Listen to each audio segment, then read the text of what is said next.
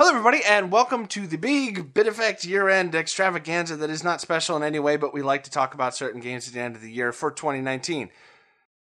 Something tells me I could have shortened that, but who cares? Get to the music, Craig. Let's get this on the road.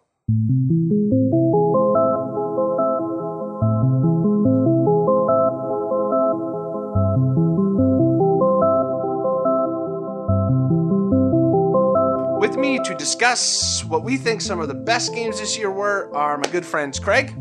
Hi there, my name's Craig. Luke. Hi there, my name's Craig. And Mike. I almost forgot what name was coming next. Howdy, y'all. Alright, so we got two Craigs and a Mike. Alright, gentlemen, 2019 has been a decent year. I like a lot of things that came out this year. I hope you guys had your fill over the course of this year. Yes. The cheese. All right. Okay. You know what? Craig brings up a very good point with this terrible answer.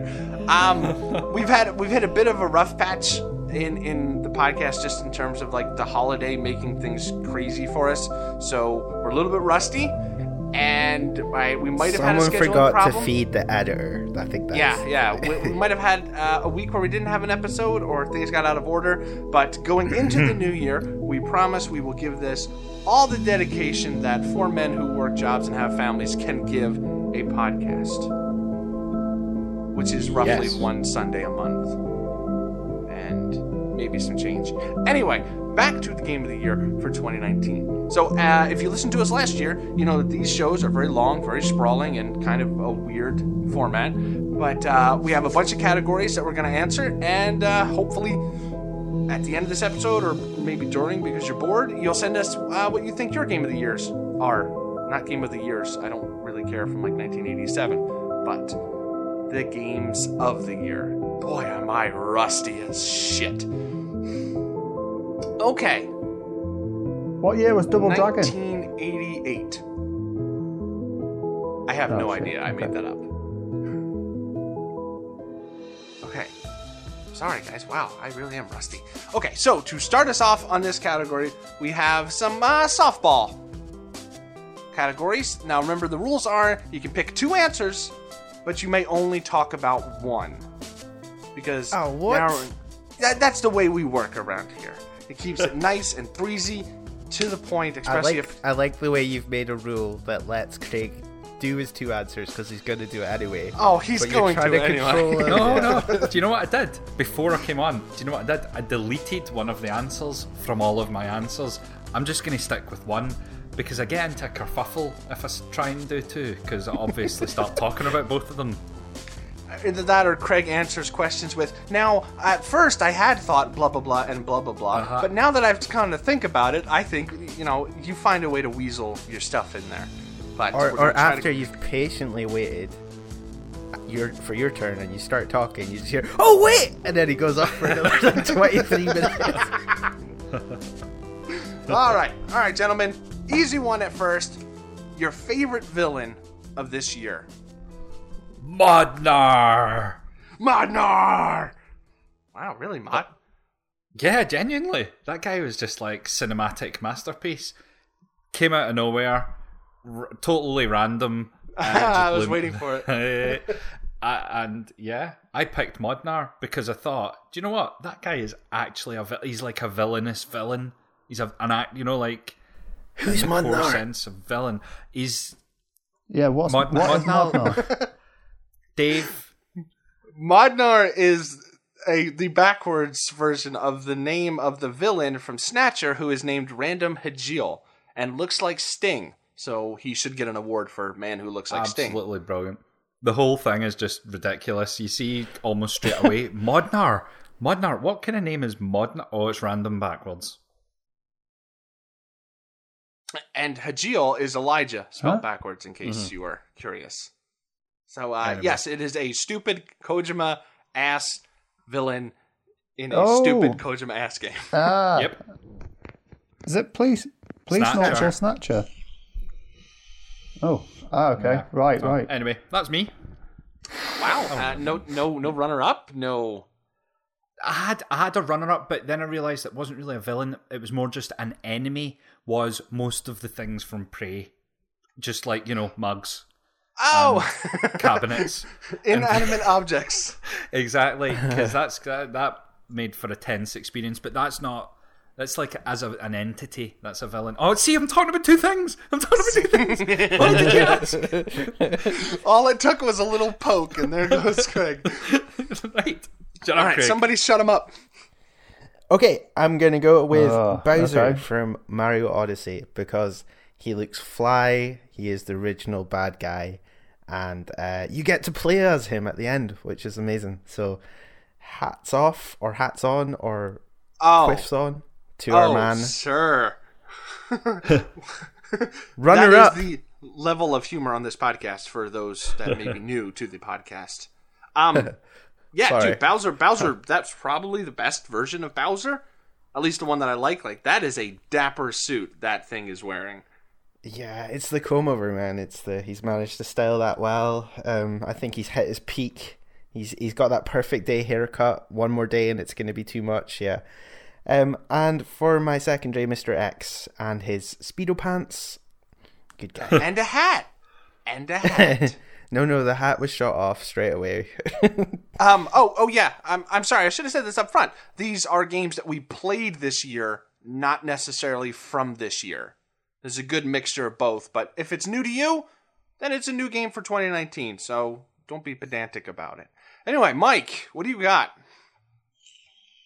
Yeah, that's okay. Right, so I'm going to scratch Hamura off the list. He was from Judgment, quite liked him, but since he's a game from this year and the other ones aren't, I'm going to throw the other ones in instead.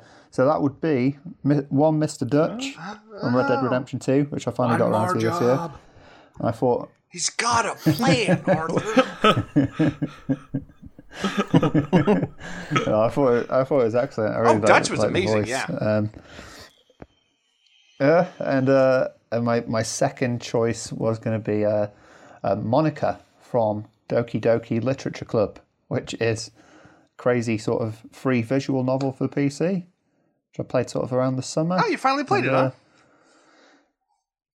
Yeah, it was quite a game, quite an odd one, but yeah. So what do? Do I select which one I want to talk about out of the two? Yeah, it's select two. Pick one to talk about. Okay. Oh, I'll go for Dutch then. All right. I mean, even when we did the episode, it was like the story and Dutch were fantastic. So yeah, I can't blame you there. The one I picked to talk about is Owl from Sekiro. That guy is a straight up bastard, and he is a very good bastard at that. I won't spoil anything, but he makes you simultaneously hate him and feel like shit for hating him at the same time. It's really good. I mean, it's not his problem that his parents didn't marry. Man, it's a modern day I relationship. mean, you can't blame the bastard for the parents' decision. You just can't. Yeah. I mean, Game of Thrones did this for 8 seasons, man. You need to give it a break. My secondary villain is Gandhi from Civ 6. Well, what? The man likes nukes, okay? That's all I'm going to say. He's a straight up bastard. All right. On the flip side of that, favorite protagonist. Who were the guys that were like, I like this guy? Oh. I'll jump in straight away. The first one, the only one I chose was actually Nero from Devil May Cry 5. I thought he shined through here. I thought it was his time to shine. Oh, over V, huh? Yeah, I like him. I liked V. I liked V quite a bit. The V is sort of like an Adam Driver ripoff, isn't he? Who's Adam Driver? Adam Driver's the guy with the big nose. The guy who appears in every single movie and Netflix special at the moment. Kylo Ren, that's the one. Oh, I guess. Yeah, okay. Sure. Yeah, Adam Driver. Woo! What a V ripoff he is. Okay.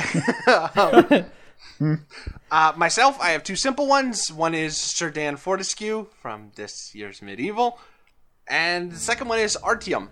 The one I want to talk about is Artyom from the Metro series. So I finally finished Metro Exodus this year. No spoilers! And I won't, I promise. So at the end of Metro Exodus, what happens is that, his wife dies.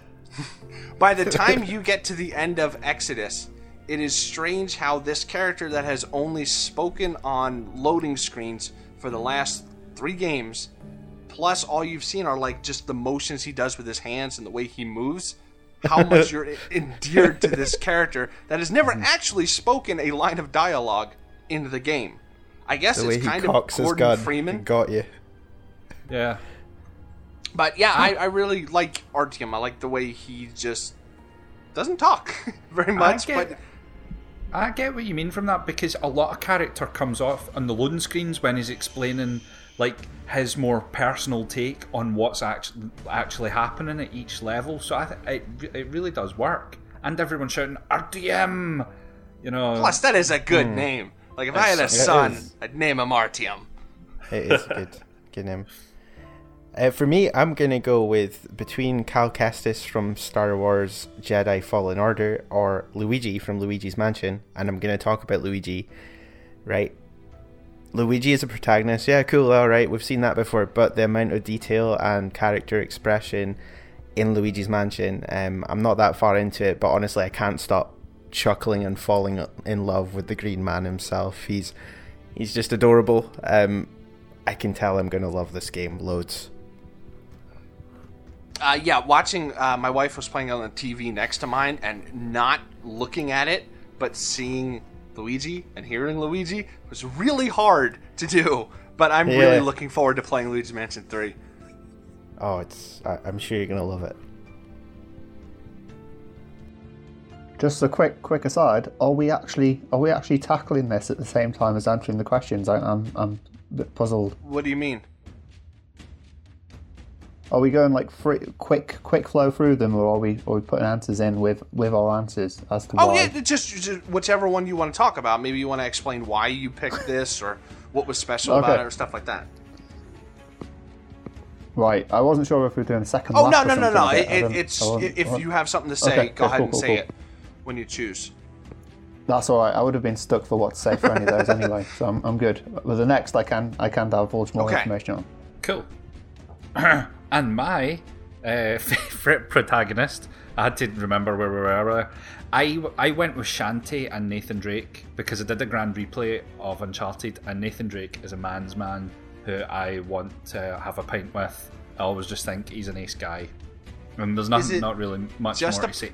Is there just a pint, or could it be a pint and a hey, you're drunk, come back to my house? Yeah. Let's see. Let's get some vodka back at my house. Let's go back and see what happens. Oh, your pants are really tight, Drake. Why don't you take them off? Did you play The Lost Legacy, Craig? No, I haven't played it yet. It's still sitting. I've got it. Very, very good. I don't know why there's something that stopped me from moving over to it just because of the lack of Nathan Drake on the cover. Oh, they do such a good job of I was a bit worried about that as well, but they do such a good job of building out the two characters in Lost Legacy, so I would not be worried about that. Okay, I'm holding Lost Legacy as kind of my this is the last Uncharted game. Break glass when you need an Uncharted game. So I'm holding that in reserve for when I really want to play Uncharted. Yeah, it's weird. It strangely doesn't feel like an add-on. It does enough to be its own thing, even though it's the same mechanics underneath. Oh, that's good. Well, the Nathan Drake collection does a miraculously great job of remastering it. Oh crap, that's my answer for later on. Never mind, just forget that bit. He's done it already. Here we go. Alright, so as a punishment for Craig's slip-up, it's time for the first gut check question, gentlemen. Alright. You have approximately 3 seconds to answer this, and everybody needs to blurt it out at the same time, because that makes for interesting audio. Yep. Alright, so your first gut Even question with a time delay. In 2019, what was the game you saw, or maybe played, and went, people like this, huh? What was a popular game you were baffled by? Outer Wilds. Oh, the Outer Wilds. Okay. Outer Wilds, not Outer Worlds, right? Not the Outer Worlds. What? Although that is the second answer. The Outer Wilds and the Outer Worlds are your two answers. Essentially, yeah. SteamWorld Heist. Oh, Okay, all right, good answer. Resident Evil 2. What? Now, Craig. I'm baffled by this. Fuck you. Just straight up.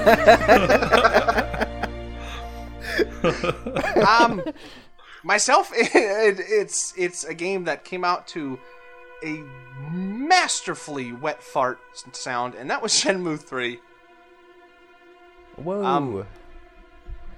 I haven't played it yet, to be fair, but I saw videos of it, and it was they've done like that. This, huh? They've done that, huh? That's what you decided to do. Okay. So you have made a direct sequel. Yes, there is no upgrade. It is amazing how I've heard absolutely nothing about it since it launched. Yeah, that's a good. Everybody that's played it has ended up like they've watched the Ring videotape. Their faces all distorted. Mike, you were a Shenmue guy. Are you gonna play Shenmue 3? I don't know. I don't think so. It's not. It looks very generic. I agree with you there. Okay, I was just curious because you're a big Sega man. Yeah. No, I'm not. Unless it's mega cheap, I'm never worried about buying things for mega cheap. No matter if it's terrible. All right. Next question on the list is your biggest disappointment of Strange Brigade. I didn't say the thing you regret putting into your disk drive. I said your biggest disappointment. No, I don't think this answer doesn't deserve two answers from me, because that was such a big disappointment, because we were both very hyped about playing this, and it should have been good given the back catalogue of games, but it just wasn't. It was poop. What game was that? It was. Strange Brigade. It was Rebellion online multiplayer kind of. Oh yeah, that thing. Yeah. Yeah. It's just nailed it on everything but the gameplay. Yeah. Everything was cool about that. Yeah.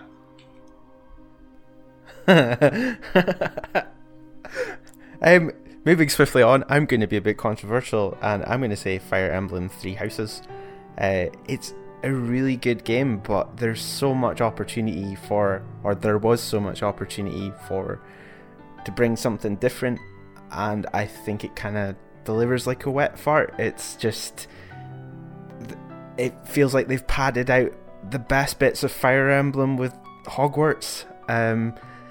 They've made the game, I think, questionably too long because of it, and what should be an enjoyable, 20-30 hour story is padded out with junk. And then I've completed one house. I don't desire to go do the others, even though I'd like to view the stories. I can't be asked running around that castle anymore. Sorry. That's a fair point. That's a shame.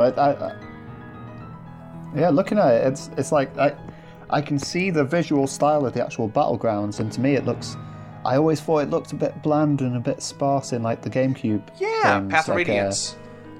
Just a little too simple, and then they spiced things up a lot over the 3DS period, and it seems like they've reverted back to that. But I didn't know if that impacted the gameplay too. You don't have to engage with it, which is perhaps my own fault. But if it's there, then you still have to run around and talk to people and just to get to the next battle. So yeah, you sort of do.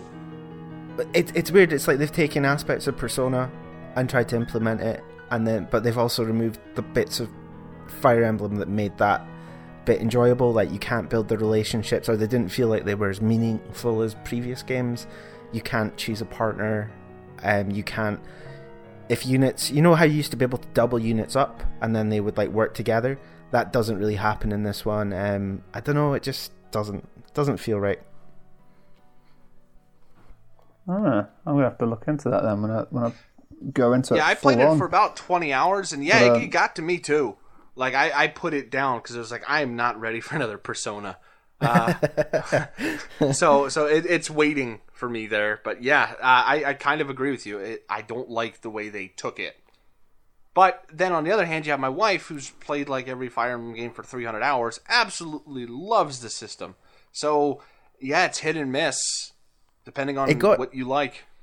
It got its hooks into me. I mean, when I got to the halfway point, I just couldn't put it down, but it was a case of like running through the castle bit as quickly as possible and just getting to the actual enjoyable bit, which was the fights themselves.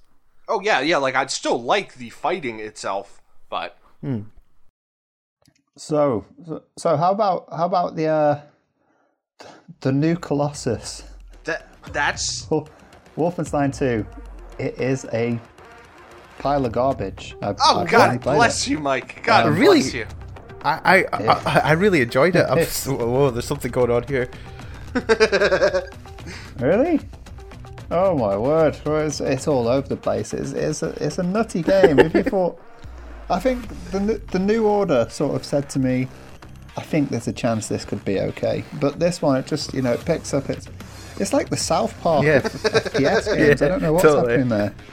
But it's just odd. I mean, I know there was a South Park FPS game on the N64. That wasn't great. So I mean, they should have learned a lesson from that. But I don't know what's happening here. There's a really, really bland sort of level design to it. It just felt like there are a few little bits where I sort of enjoyed it for a little while, and then it just got so old so quick, and it was like I did not have a clue what was going on in there.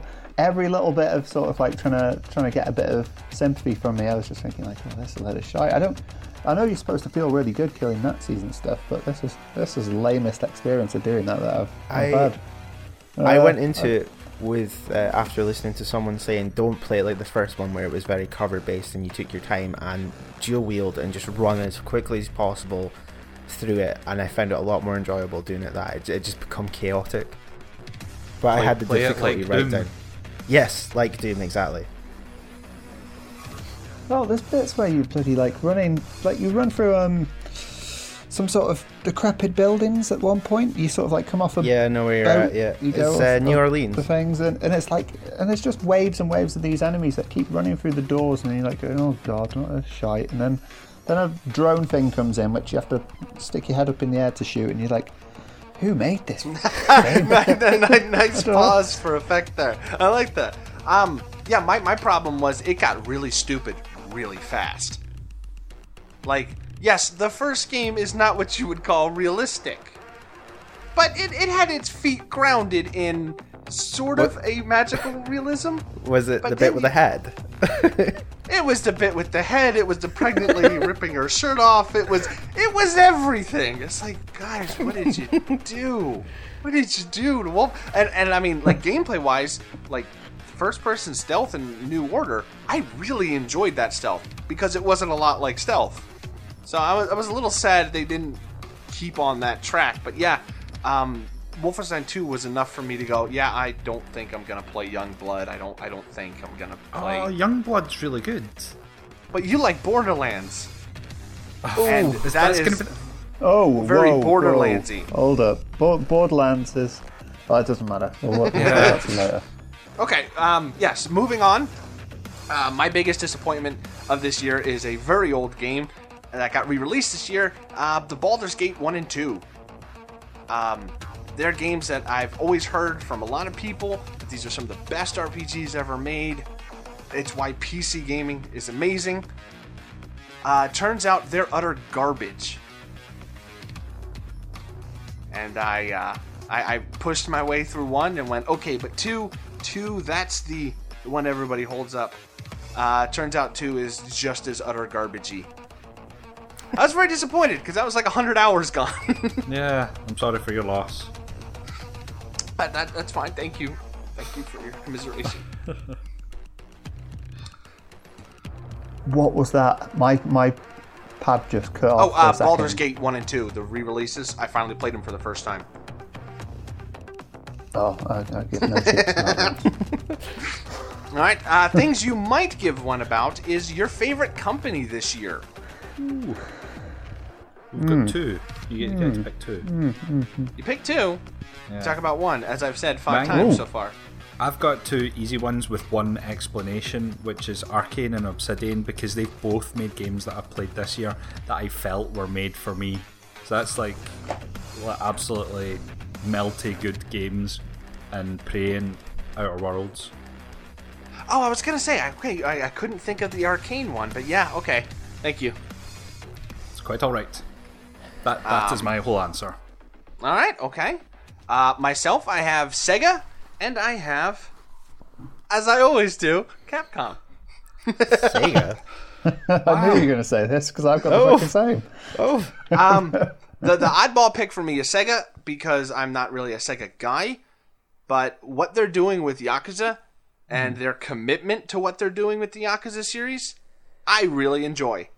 Then you take into regard everything they've done with Total War and things like that. Sega right now is kind of killing it, and that's awesome. Are you not? And they're taking gambles too. They've got things like Project Sakura Wars in the works and stuff, and it's not reviewed absolutely brilliantly, but they're giving it a shot. Yeah, I mean, even with Judgment, they at least had the idea of, hey, let's try shaking it up a little bit. It's a bit of a mixed bag. If you've listened to that episode, you know what we're talking about. But yeah, I at least applaud what Sega's doing. Are you not a bit worried that they're going to burn out the Yakuza series? Like, it feels a bit like Assassin's Creed.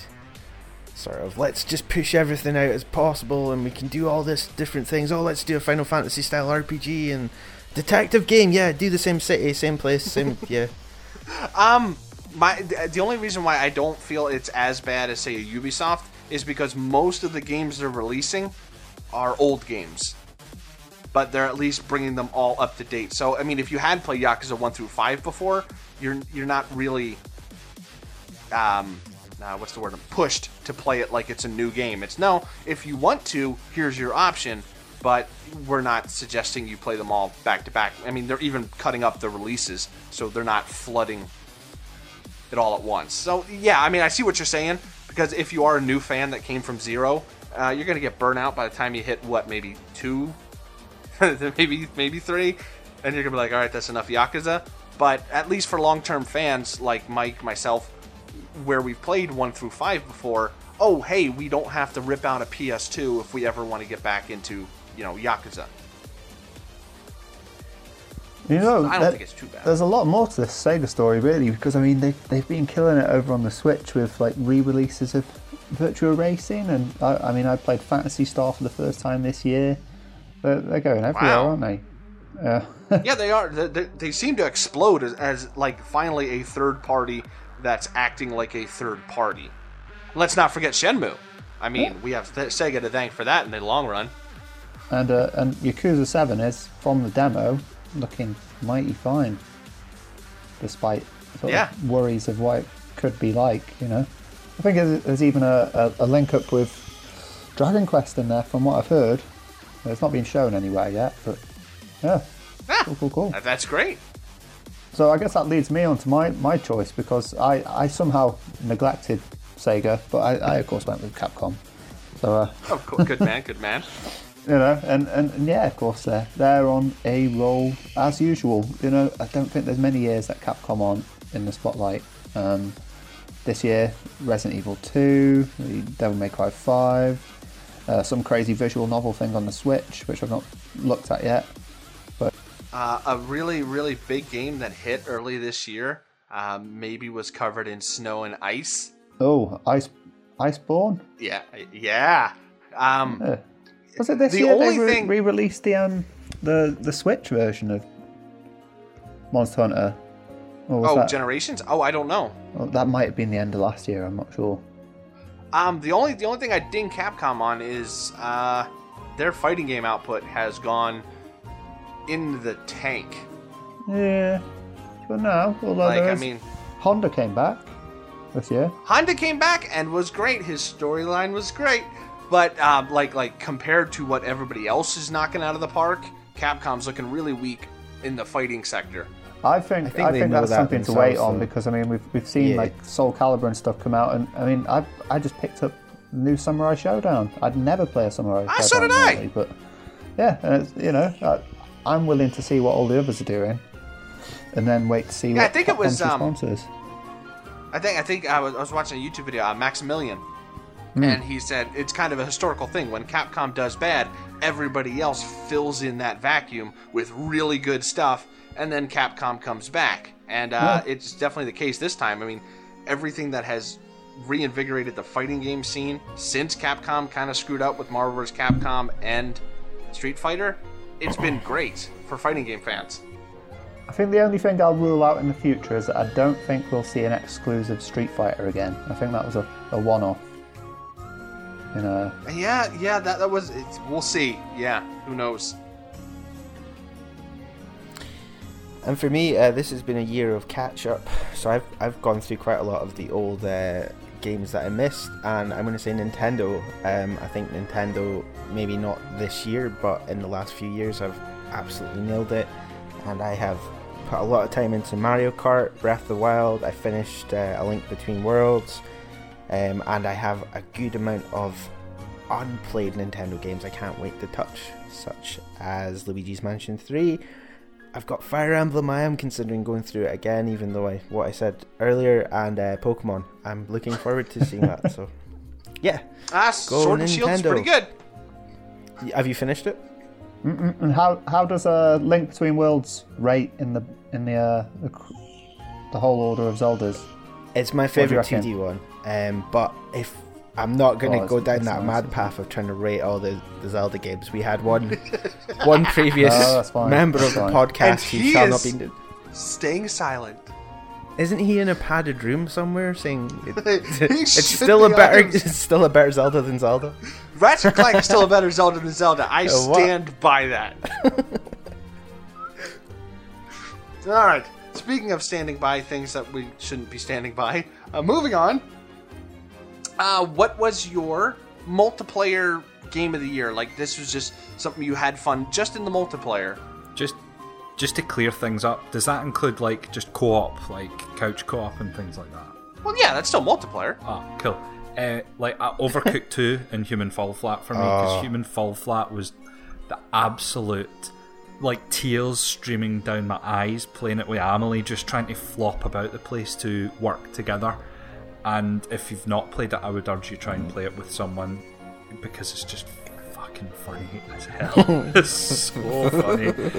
It's so funny. It's just physics-based puzzles, and you've got rough control over each hand as a trigger, and you have to grab a boulder and pull it somewhere and lever something else, but you just end up dying loads and things fall over, and it's just Humans Fall Flat. Humans Fall Flat. I haven't actually cried with laughter as much at a game as I have done. Me and my daughter played that and Gang Beasts, and it is very fun. Yeah. Oh man. Well, okay. Multiplayer. This has been my weakest year ever for multiplayer, to be honest. I've barely played much, especially with you guys, and you're pretty much where the majority of my fun comes from. Oh, thanks, Mike. So, I mean, earlier in the year we all got together for a we all got together for a Battlefield 5. It was pretty fun, but it didn't convince me enough to buy the game. So I'm gonna have to go with my other option, which is very, very recent. In fact, just a couple of days ago, Gears of War 5. So I was playing it with Luke, good old Lukey boy, and it was ace. It's nice. It's nice having a little, no voice chat and stuff, but I had a blast. We pretty much went through most of the game modes, and it's pretty cool playing a co-op game again, because I get so many of these, like the Halos, the Gears games. I always end up playing them solo, even though I know there's the scope there to play them. Well, I have a proposition for you, Mike. If you want, I'd like to go through the story mode together with you. We could partner. But I don't want to hear you talk, because I can't stand your fucking voice. Fine. Deal. Yeah, I'm just going to add that Gears of War 5 has been an absolute delight to play, both by myself and with others. And they've added some really, really cool concepts to what felt like quite a tired franchise. And if you have never played Gears before, or you have and you're a bit burnt out with it, I would strongly recommend you have a look at it, because what they have done is enough to change it for me, and I can't put it down. I have spent so much time in horde mode. It's just great. Myself, the main, I guess, highlight has been me and Grim ripping through Vermintide. Vermintide is 2 specifically. Vermintide 2 is like really under the radar, and if you ever have a hankering for Left 4 Dead, this really takes that formula and makes it so much more fun. I've had a blast ripping through Vermintide 2. The other one would be Civ. This is the first time I've ever played Civ online. And you know that thing where you play by yourself and you beat the computer and you think you're really good, and then there's some guy that has, tanks, and you're still running around with chariots, and you're like, well, I'm not a big fish in a small pond anymore. But so getting slaughtered in Civ online has been a lot of fun. Yeah, I just imagine that's like that Red Alert 2 thing where you're like, oh, right, I'm really good at this. And then you go online and like, hey, hang on a minute, mate. There's like the 1 minute build rule's not set up. I haven't even built my harvesters. What are you doing? Is this Civ 6, by the way? Is this the latest one?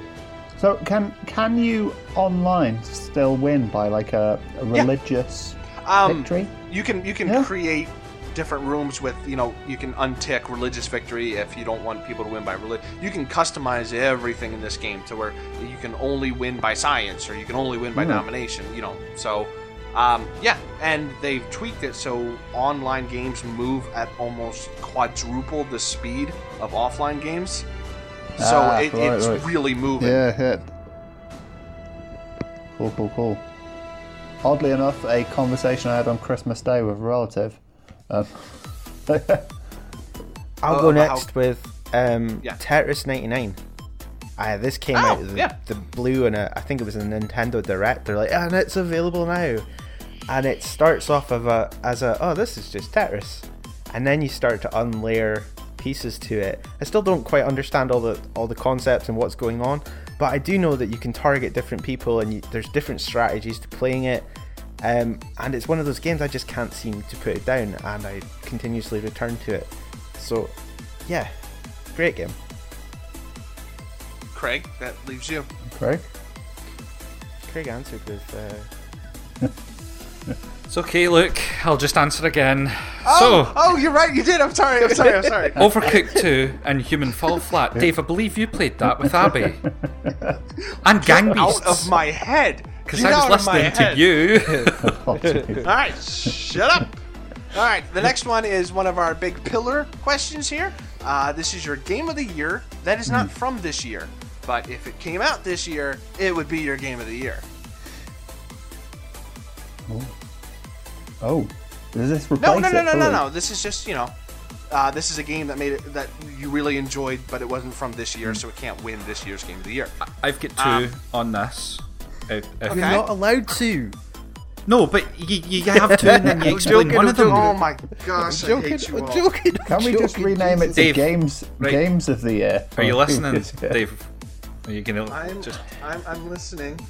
I haven't finished it yet, but Metro 2033 is one of my picks, and Prey is the other one, obviously, because, as I said, Prey felt like I didn't know what to expect going into it. I probably wouldn't have played it if we weren't playing it for the podcast, and it turned out to be absolutely flipping just perfect for me. Just the right balance of mechanics and stealth, and a wee bit of spoopiness and mugs that attack you, and a ridiculous story. It just was amazing. I loved it so much. Alright. Myself, it was finally got around to Dragon Quest Builders this year. Woo! And when you take that game for what it is, it's a lot of fun. Like, I mean, I don't like the system of, once you build a town and you get it all up leveled and all that fun stuff, you move on to a different area. But if you take that into consideration and you don't spend too much time on one specific town, that game is a lot of fun. I blasted through it until the last town, and then I spent all my time on the last town just, having at it. And I ended up enjoying it quite a bit. The runner-up was the Banner Saga. I finally tried that, and that's pretty good. Yeah, I'm glad you liked that game. The only complaint, can I have a complaint, because it really bugged me? No, you've already spoken about something else. Hello, my name is Craig. I have a second thing to say. You're getting there, man. Give it another 3 years.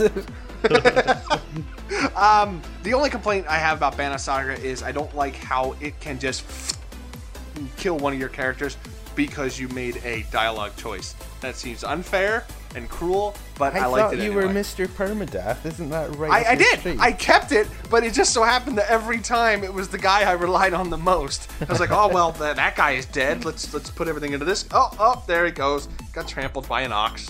Well, so the last fight was a real scrabble to try to win it. But other than that, it was a lot of fun. All right, then. Fine. So, games of the year, not from this year. Yes. That's the question, isn't it? Plural. Okay.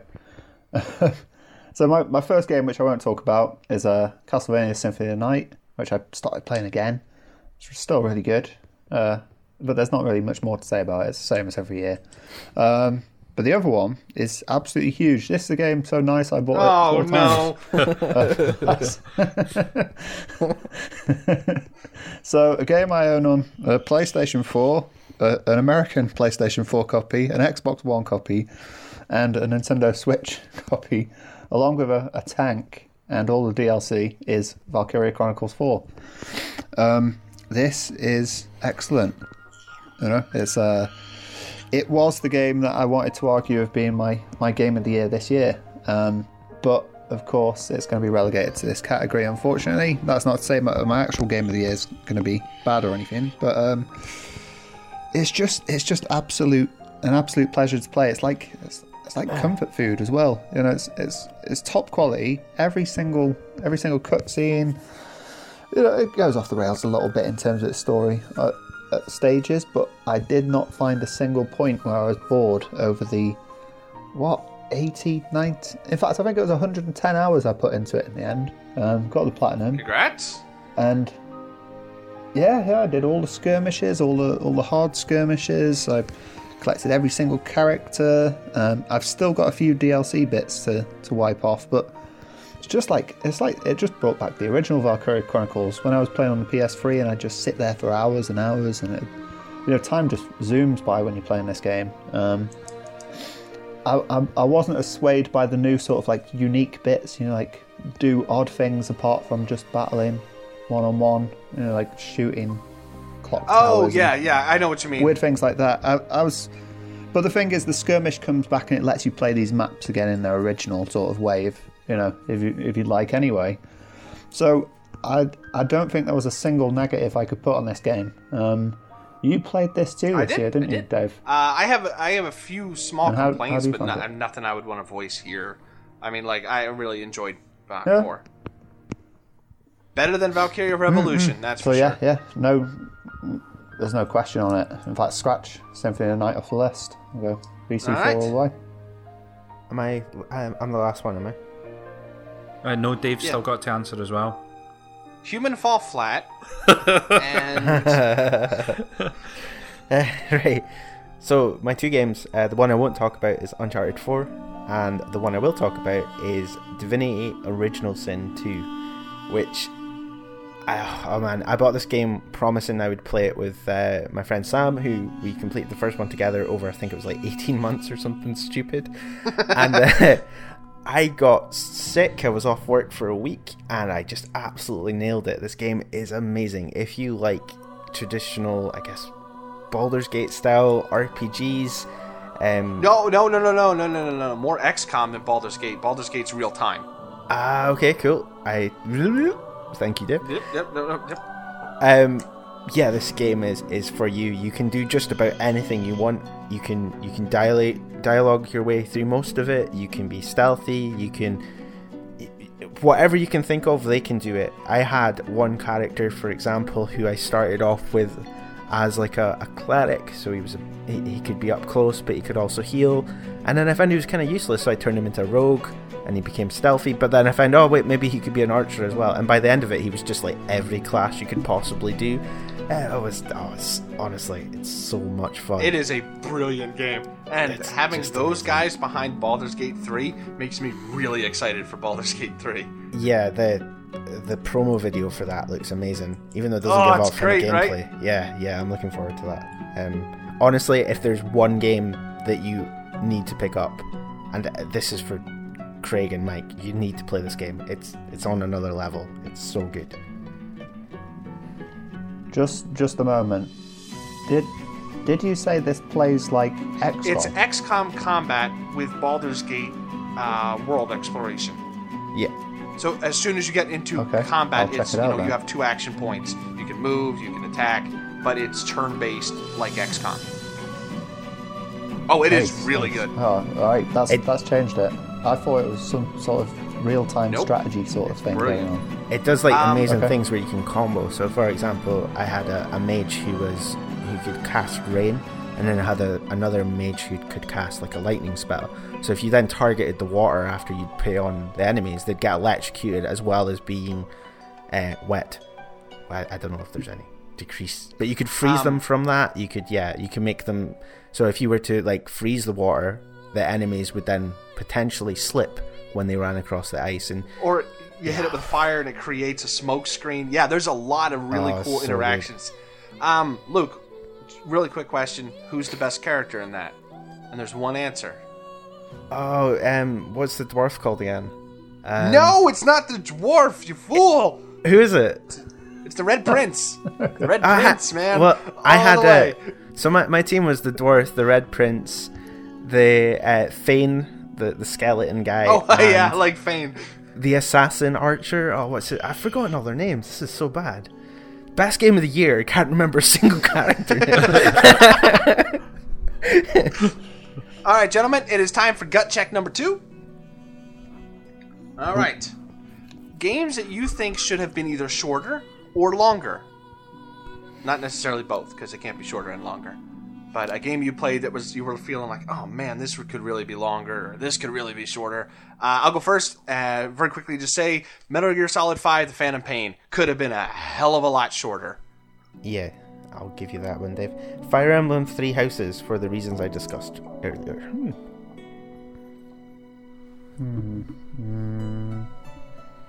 Xenoblade 2 could have been a little shorter, I guess. As fine as it is, but it was pushing it a little bit towards the end. I'm going to go beasts. Yeah. Sorry. I was just going to say I'm going to go the other way and say I wish Blood and Truth, the VR cover shooter, had been longer, because I know it's more difficult to make a VR game, but it was so damn good. I wish it had been longer. Oh, really? Okay. Yeah, I still haven't tried that yet. Yeah. Ooh. What if Resident Evil 2 had more modes, more scenarios? No. Because Resident Evil 3 is coming. Just hold it. Oh, okay. It's coming. All right. And if you need it in the meantime, go play Control maybe for your Resident Evil fix. All right, gentlemen, put on your conductor hats. What is the hype train that you boarded and then were shoveling coal into that engine, man? Because you really liked this game. What hype train did you get behind? Didn't you miss question 7? Oh, we go. Oh, yeah, I'll just switch it up. Sorry, I did. Oh, that's okay. That's good, because the truth is, just a second ago we were discussing it. Resident Evil 2. Boom. Oh, okay. That was the hype train, and it definitely delivered.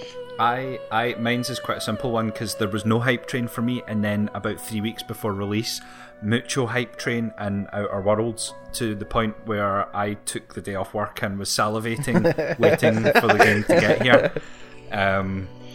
Very much, and it just nailed it for me. Now see, I seem to think I remember somebody being on a hype train for a certain game for a long time. No, absolutely no. I'm sure it won't be mentioned later on in this podcast. It absolutely will be. Myself, it's Iceborne. I was so hyped for Iceborne, I deleted my save for Monster Hunter World and started over again with a new weapon.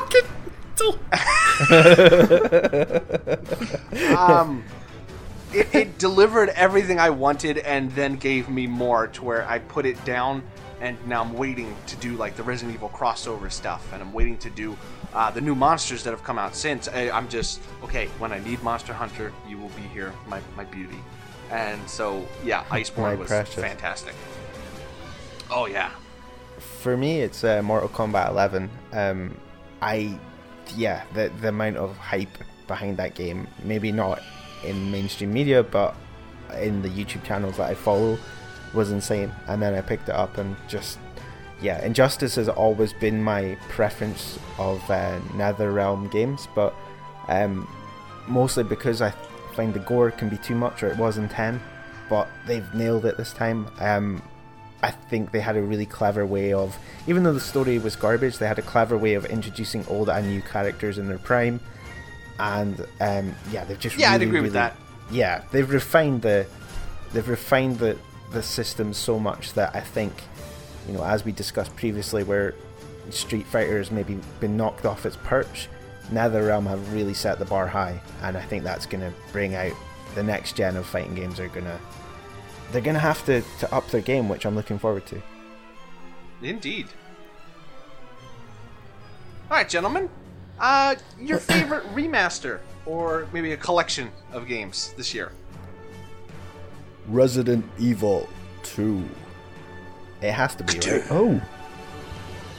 Oh shit! I messed up bad then. It doesn't have to be. Because Sedan Fortescue came out this year, and there was a guy from Sony that said, "Dave, what game would you like?" And I said, Medieval was really cool. He's like, "All right, buddy," and they made it just for me. Just that for game, you. just for me. I think I'm the only person who bought it. I remember seeing the reviews come out. I was so excited. Going, "Oh, Dave still loves this." No matter what comes out. Dave gave it 10 out of 10. It is the opposite of Shenmue. It plays almost exactly like it did, like down to like animations. But it looks so cool, and the world looks so much more fun. And Dan is great. And I'm sorry, I need to spend some alone time with my Dan statue. So anyway, moving on. I went for a collection. Okay. It's a boring answer, really. It's the Castlevania Anniversary Collection. I just got the hankering to go back and try sort of like the NES games and have another run through Castlevania 4. It's a great collection. I've no qualms about picking that up the day it came out, pretty much. And I'm glad Konami finally got off their butt and started releasing some of this stuff. Yeah, it's quite classic. It's almost like they figured out they're sitting on a gold mine, huh? Almost. And thank God they're not going the Nintendo $8 for Ice Climbers route. My one, or my two, would be the Uncharted collection, but my actual game remastery type thing are the Kiwamis, the Kiwami brothers, as I like to call them. 1 and 2. Oh yeah, that's right. You had a sickness this year. Yeah, because they're just absolutely masterful games. They're just perfect games. Kiwami 2 in particular, actually, because I hadn't played that before, and it was flipping amazing. Yeah.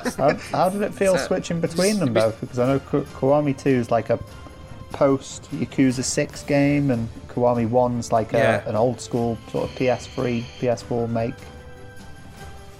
It wasn't as bad, and I didn't quite play them back to back, but there's a noticeable jump when going to Kiwami 2, just in the town, and the feel of it and the general, what would you call it, the feel of the town and stuff like that. It feels more modern, but it's pretty cool. I do have a sickness though, and I'm trying to control myself, but next year that question will probably be answered by the Yakuza collection of 3, 4 and 5 that's coming out in February, so good luck. Well, anything that keeps you away from Ubisoft, Craig, is a good thing. I think it's a really good thing. It's very true. I've went off. No, I've not went off Ubisoft. I can't get into Far Cry Primal, and I've tried The Crew 2 over the weekend, and I was a bit like, oh my god, what am I doing? What am I actually doing with my life? And then Grim told me to go and play New Dawn. So I might try New Dawn and see what comes of it, but I think I'm over Ubisoft. Either that or Starlink, I'd say give it a shot. That might scratch your Ubisoft itch. Alright, so next one is most time spent in character creation. What was the game this year? Myself, I already said the games earlier. It was Baldur's Gate. I must have spent like 2 hours going, oh, why do I want to be here? Because it's like for the next 180 hours, where do we want to be? It took a very long time to figure it out. For me, it was Outer Worlds. Again, so many answers. This is Outer Worlds. The character creation, you don't pick stock classes, you pick aptitudes. So you can pick like a janitor or a cashier. So if you pick a cashier, you've got +1 persuasion. If you pick a janitor, your shock resistance boosts a wee bit. It's very, very cool the way they have this aptitude system as opposed to standard classes. And I took forever reading every single one and reading it again and trying to figure out what I wanted to do with my life inside that game. It's a bit like if you went in school, you went to like your would you call it, your personal tutor, and it's like, right, Craig, what do you want to be when you grow up? You pick now, and that's it. Trait. That's you for life. Yeah. And it's just, loved it. It's so funny, so funny. Anyway, crack on. I'm going to throw a bit of a curveball out, and thankfully this game allows you to alter your look. So Star Wars Jedi Fallen Order, as you go throughout the game, you collect different lightsabers and hilts and ponchos, and basically you can continuously change the look and badassness of your character. So the amount of time I spent looking at, what does this lightsaber hilt look like with this switch, and what does this color do, and then it was a dream made for me. So it's your medieval, is what you're saying. Yeah. I'm gonna be a crying shame here, because I very rarely spend any time in character creation. The most I probably spent was in Borderlands 3 the other day. Even then, that was about a 45-second job. The 2 minute, in fact, actually no, I did spend about 2 minutes on one game, which was, apologies to the world of Game Pass, Twitch games, Humble Bundles, all that stuff. But basically, when you buy a game digitally, I don't really feel like I own it, so I sort of forget the name pretty often. But would it be The Dragon's Trap? Is that a Wonder Boy, a Monster Boy, a Monster World? Which one is it? Wonder Boy. It's Wonder Boy and Monsterland 3 Dragon's Trap. And that does let you choose between Wonder Boy and Wonder Girl. And I started the game as Wonder Boy, and I turned it off, and I spent 2 minutes thinking, maybe I'll play as Wonder Girl. And that was pretty much it. So apologies for the very basic answer. But well, that's right, Mike, because you did a nice segue. The next question is the best 2D and the best 3D looking games that you've played this year. Now, remember, you get 2 choices for 2D, 2 choices for 3D. Oh, man.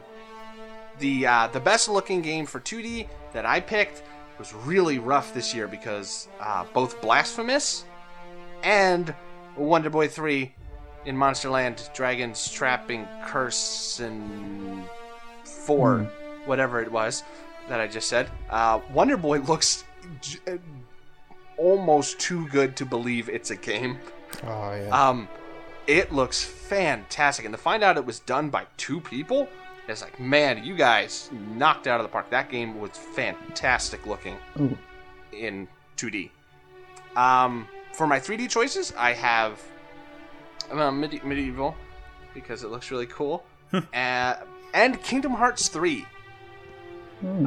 Kingdom Hearts 3 is a game that has more color in it than I think most of the games this year had combined.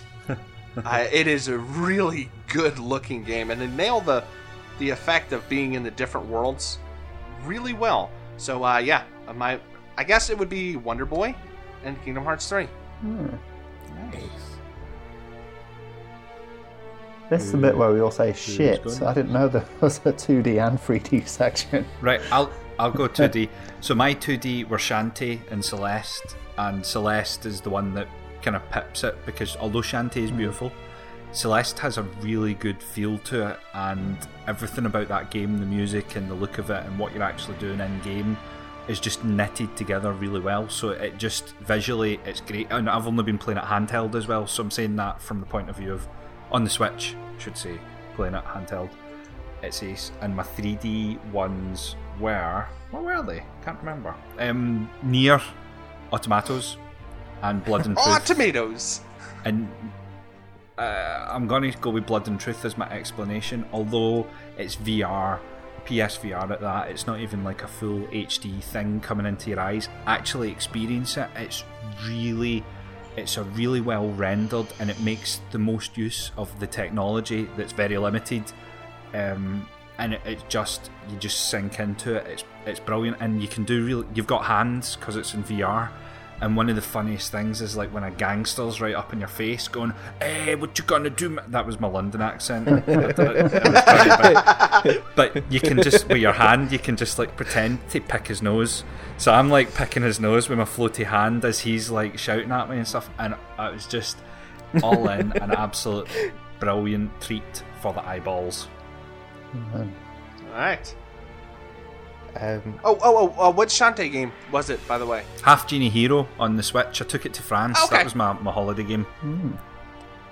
So, all right. I really like Half Genie Hero. That was very good. Good choice. It looks good. Are you good to go, Mike? Or shall I go? You go. It's all right. Cool. For 2D, between A Link Between Worlds and Dead Cells tops it for me. There is so much detail and colour and beautiful animation in that game, and then you notice the backgrounds and the foregrounds and the way it does lighting. Yeah, they've really nailed it, the team behind Dead Cells, and a great game to play as well if you haven't already.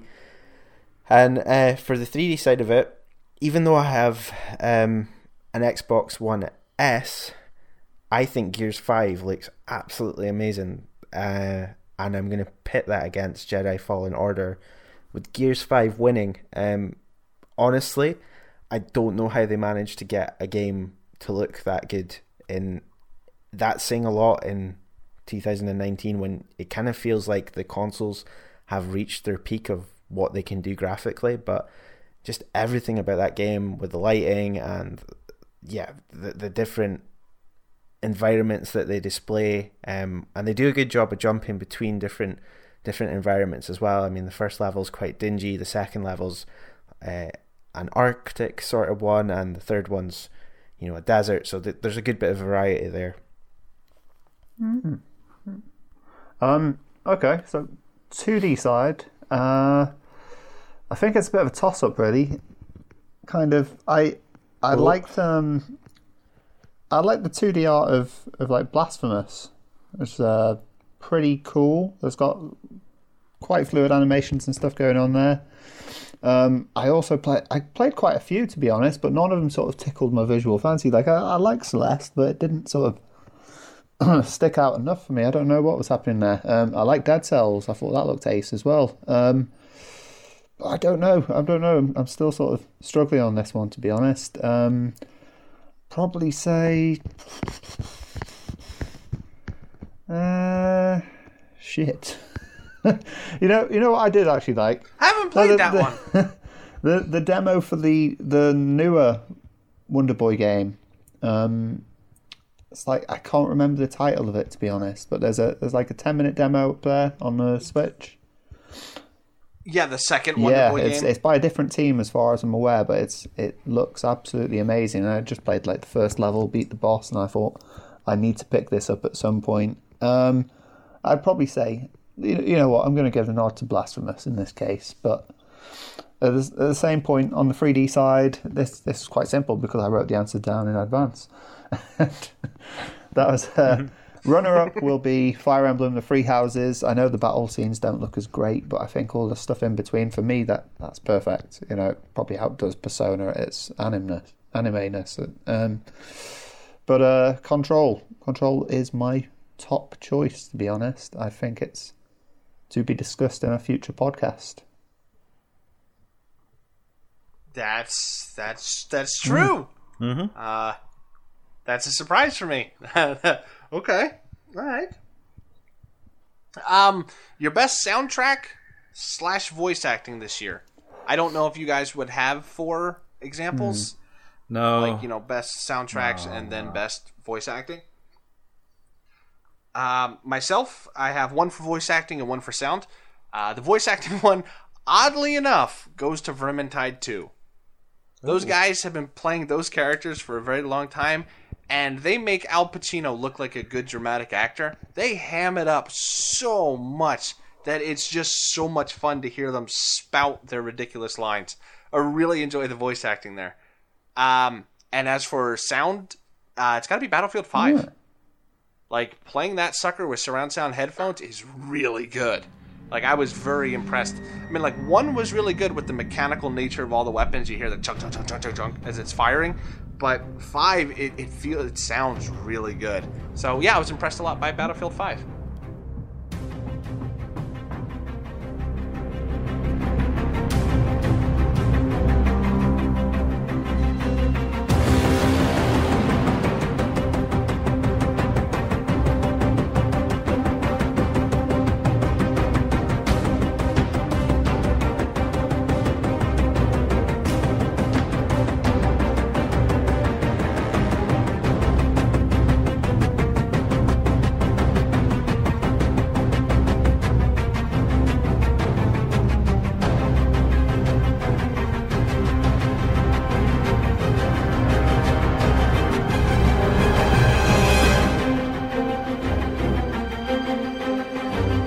My soundtrack is Tetris Effect.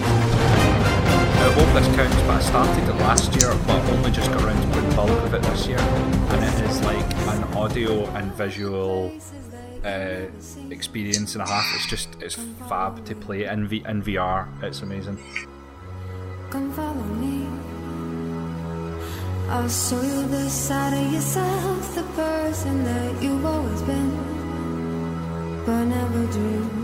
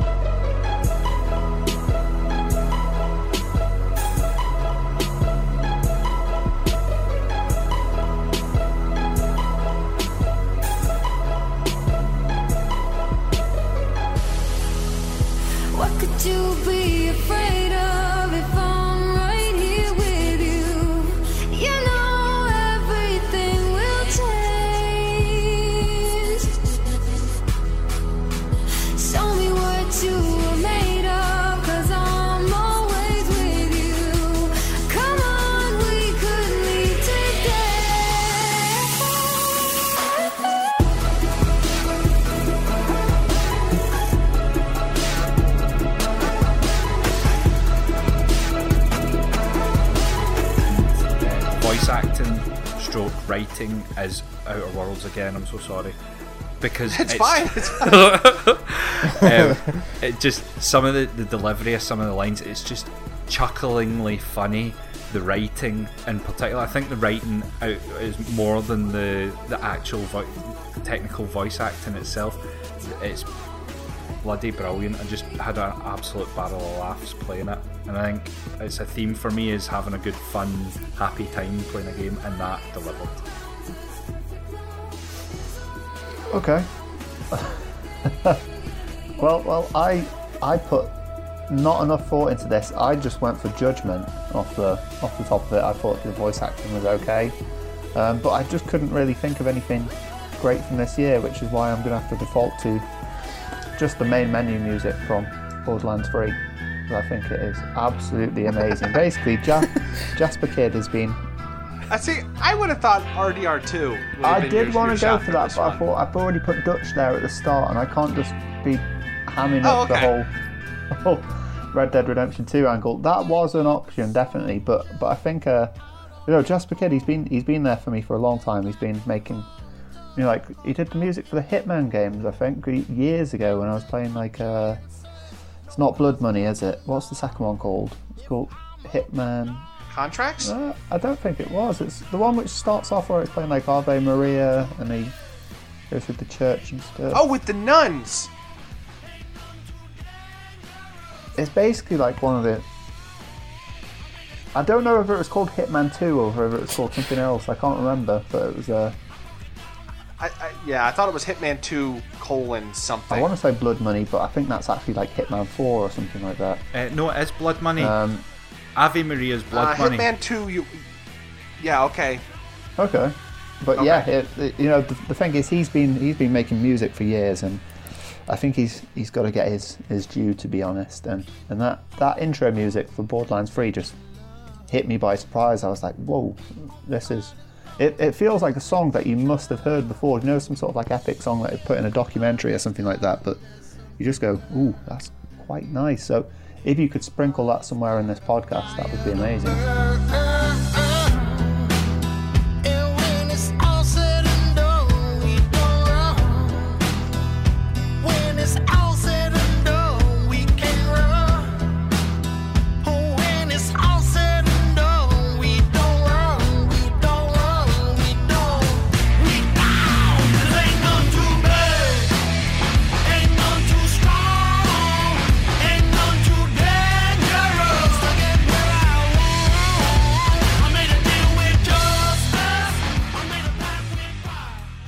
You know what? Well, I'll see how much editing time I've got.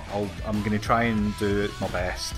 But you know what will be a nice surprise, and I hope it's not too much of a spoiler for Borderlands 3, is some of the boss battles have the same quality of unique music and stuff. So I like sitting playing it earlier, and I was shooting away, and all of a sudden this kind of like sexy jazz music comes in, and it pumps up to, and I was sitting playing this going, this is just an incredible moment in this game. It's really the really, really like it's the best of the bunch in Borderlands terms. Dave, you would hate it still, but I was gonna say you spoiled it for me now, and I'm totally not gonna play it. I did get a little taste of that from a few games I had the other night, but I was sort of thinking, I don't know if this is a one-off just yet, but now that you've sort of like clarified that, I'm thinking I'm in safe hands. Yeah.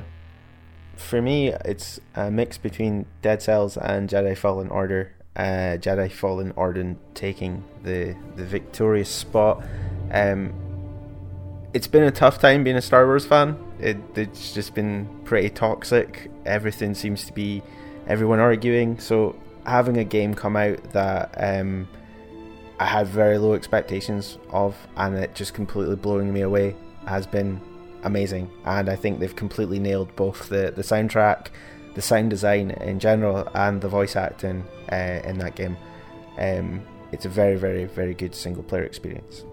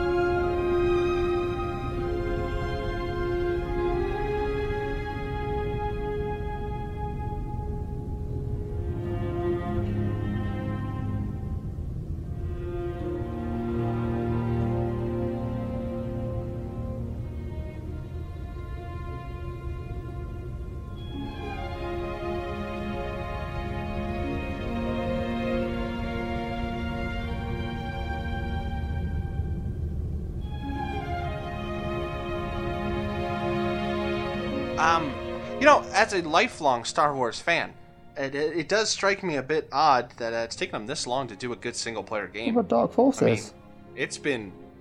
Yeah, I mean, if you wanted to do Red Dead Redemption, EA Redemption is definitely up there at the moment. They're trying their hardest. After two, let us say, troublesome Battlefront games, It's about time they got their act together with that license, because you think that's just... Well, it's a license to print money. It's Star Wars. Yeah, I mean... I would have thought you can't screw it up. Yeah. I mean, the whole... I'm sure there's going to be loads of studies and books into how royally Disney have fucked up Star Wars. But in terms of what EA have allowed the Titanfall team, I think is it Respawn? Yeah. What they've allowed those guys to do is nothing short of amazing, and it's not a perfect game, but for someone who enjoys Star Wars, it was a pleasure to play. just to throw my 2 pence into the bucket as well. I don't know if that's a phrase, but I'm using it. You've twice mentioned Dead Cells now, and I started playing it the other night on your recommendation, and I wholeheartedly agree on both the look and the music. It is visually really, really impressive. The only thing I'm actually having trouble with is the gameplay, because it seems to be shit. So, just to touch on that, Craig, how are you playing it? Well, what I've so far figured out is there's a door that I get to, and it keeps saying you needed to get here 2 minutes odd quicker. So I'm beelining it for that door just to see what's behind it. Yeah, so that. But I've only had 2 sessions. The great thing about that game is there's different ways to play. So if you find like you're more defensive based, go for a shield. If you find you like to be up close, go for a weapon. Alternatively, go for a bow. I went for the bow and found the game a lot easier until I figured out how to play it. But try all 3 until you properly go for it. And if you want to do the speed run, just keep on dashing through everything, because the dash is like really forgiving. I think my honestly, problem is stick with it. I've been mixing and matching, so I've been going with a shield, but not really playing that defensively. I've been rushing it, shield, rush, shield, rush, shield. So maybe I need to just proper rush. The shield is all about parrying, which you need good timing for. But honestly, when you get a bow, it kind of becomes easy mode. Okay, I will go again. Woo! Or you could just play Gungeon. I've been playing Gungeon as well, based on your recommendation. Do you know how many games I've gotten to go just now? They're coming out my ears. Gungeon. Yeah, I didn't click too hard with Dead Cells, but that may just be because I really like Gungeon. Yeah, Gungeon is also very good. To me, it appeals more to me just in the feel of it, because it's guns and your enemies are all shaped like bullets. Bullets? Yeah. It's such brilliant. A clever design, isn't it? It really is. Alright, moving on, and this is a tough category for me to crack down, not because of like what I can put in it, but like what counts as indie anymore. Pretty much all the stuff we've just discussed. That really is. It's all of those. But because now it's like I used to count things that didn't hit disc as indie. Like that's a good indicator. But now indie games are getting disc releases, and it's like, well, if you're getting a distributor, are you still an indie game? I don't know. But I have Blasphemous Down as my indie game of the year. That game was deliciously brutal. Oh, it was great. I have Celeste, because of the platforming challenge that I've been missing since Meat Boy has been played to death. Celeste has it in bucket loads, and it's just ace. It's quick. You die, you go again, you go again, you go again. It's brilliant. Oh, I'm gonna go with Slay the Spire. I haven't played a lot of card-based games. I got this free on Game Pass. I probably wouldn't have purchased it, but now that I have played it as much as I have, I would quite happily buy it 4 times, Mike. But yeah, what a game. Honestly, it's one of those like, oh, I can just have one more round, and I started off absolutely hating it, but something about it kept me coming back, to the point where I was playing it till 3-4 in the morning on work nights, and it's just not a good idea. But there's something really addictive about that game, and it has something for everyone. Really advise you check it out. What if you're blind? Well, I mean, the soundtrack's good. Good one. I've done a doo-doo here, and I think my last indie of the year was Undertale, if I remember right. So I'm going to have to scratch my answer off there and say I'm going to go with Celeste as well. Yeah, it was a strong game. Not visually as appealing, not as inventive as I was hoping for it to be, but I did make it to the top, and satisfying stuff. Yeah. I think there's an honourable mention here, because we've all just mentioned one, and I wanted to mention that Sayonara Wild Hearts that we've been asked to play. I'm now about halfway through it, and it looks and sounds and plays fantastically. It's like an interactive music. Don't say too much. That I'll leave it as that. Yeah. Okay. All right.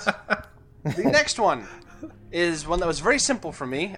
Most difficult game you've played this year. Sekiro is a monster of a game. It doesn't do that thing where, if you fail, it makes fun of you for failing, but they're watching your... and going, stupid guy, can't finish this boss. It is very hard, and we all know the discussion that sprung up about it, and that was a big deal for me. But this was one of the first games in a very long time that I struggled to finish. So it made a big ol' impact on me this year. So you finished it? Because is the game hard? Yes, oh yeah, yes. I finished it. But am I getting too slow in my old age? Is it the game that's too hard? I don't know. Does it look physically possible to sort of like go through it and keep everyone sane, or whatever the sort of like long-term effect is of? Oh yeah. Keep everybody from getting sick. Okay. Absolutely. Okay. Yeah. My most difficult game, which I should have had. I'm doing it again, I know, but I should have had it as one of my Game of the Years from not this year, but we only had 2 choices, so now I'm saying it now, is Shadow Tactics. I played through that with a self-imposed no deaths and no being spotted for every level. So I spent maybe 3-4 hours on each level of it, dying and practicing and dying and practicing, and then I'd have my proper run through of it.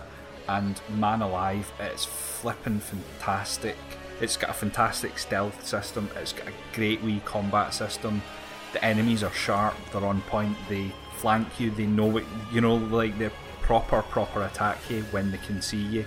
And all in, it's just so satisfying. That plus the setting of feudal Japan is just ace. All in. That samurai guy. Yep. It's a real bro. Oh yeah, absolutely. Yeah.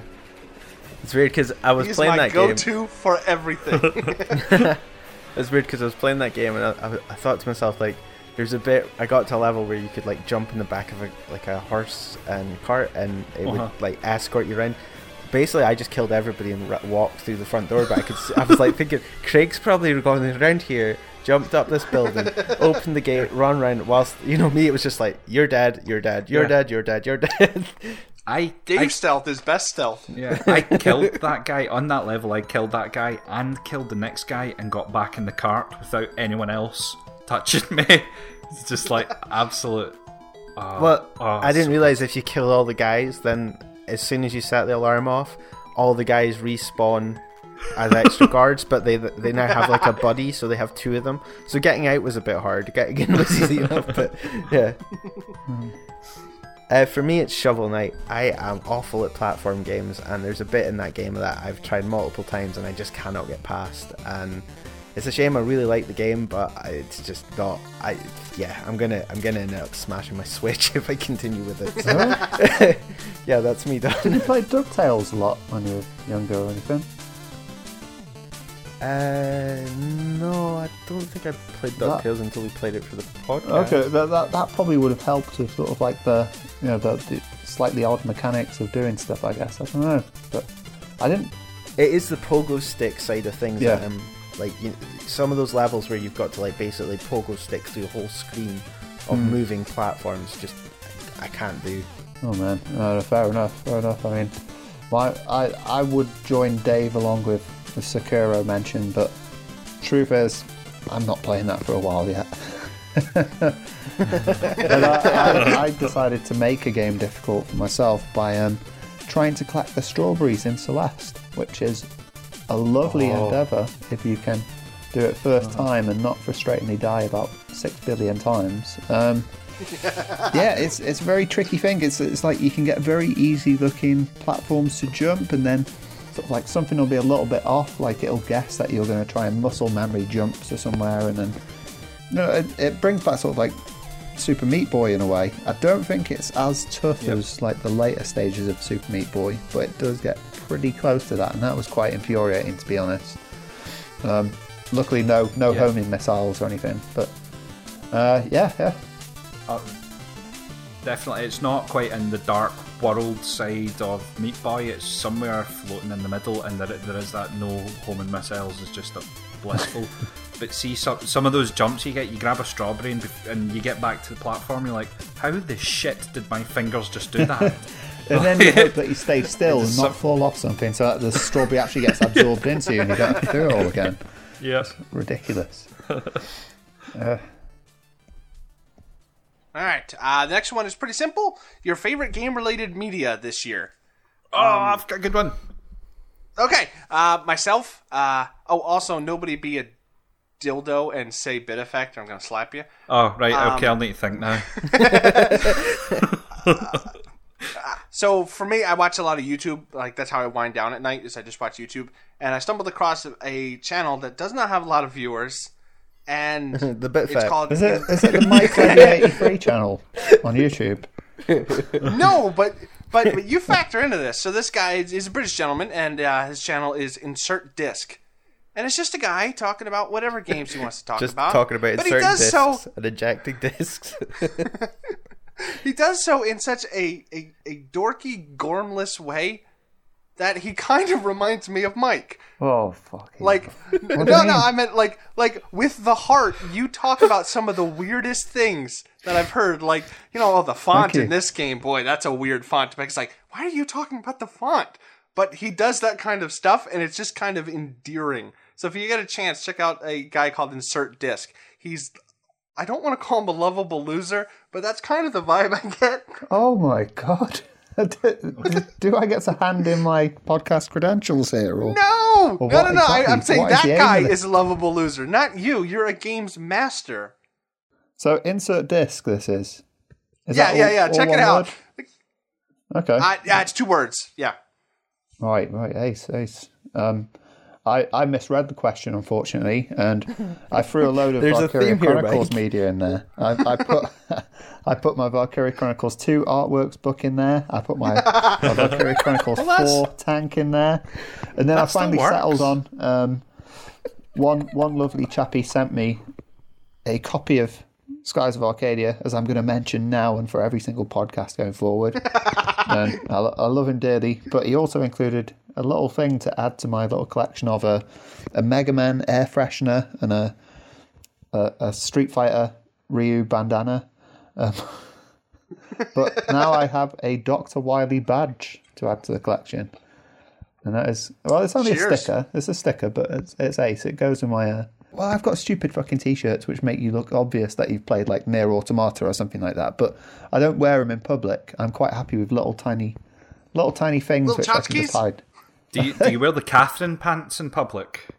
Well, yeah. I carry my body pillow with me. I do wear clothing over the top on occasion, so yeah. Okay. Yeah. Okay. Apologies. Well, I too misread the question, so I wrote Blu-ray. Wrong. The answer is HD DVD. You fool. No, I put GameSack because someone mentioned watching GameSack at some point among a list of lots of YouTube things, and it's the one that I've taken to. Not like Joe streams and beats, like... Oh, yeah. None of those ones. It's more like modern hardware for old consoles, or the list of those are 10, brilliant, aren't they? Yeah, the list of 10 games that should be remastered, or that. I just sit like every single night and I'll watch a couple of videos, and the 2 guys are really, really, really good and really watchable and kind of funny and not over the top like some YouTubers are. Dad funny. Yeah, dad funny. It really is. For me, it's a Twitch streamer that also uploads to YouTube called Squillikilla, and all he ever does is play like through a whole Souls or Bloodborne or Sekiro game with a different way of doing it. So, for example, he'll only use one weapon, or he'll make a rule, and he'll have to stick to that rule until he completes it. And then sometimes he'll do it like no hits. So, for example, it'll be if he finds an item, he has to use it until he finds the next item.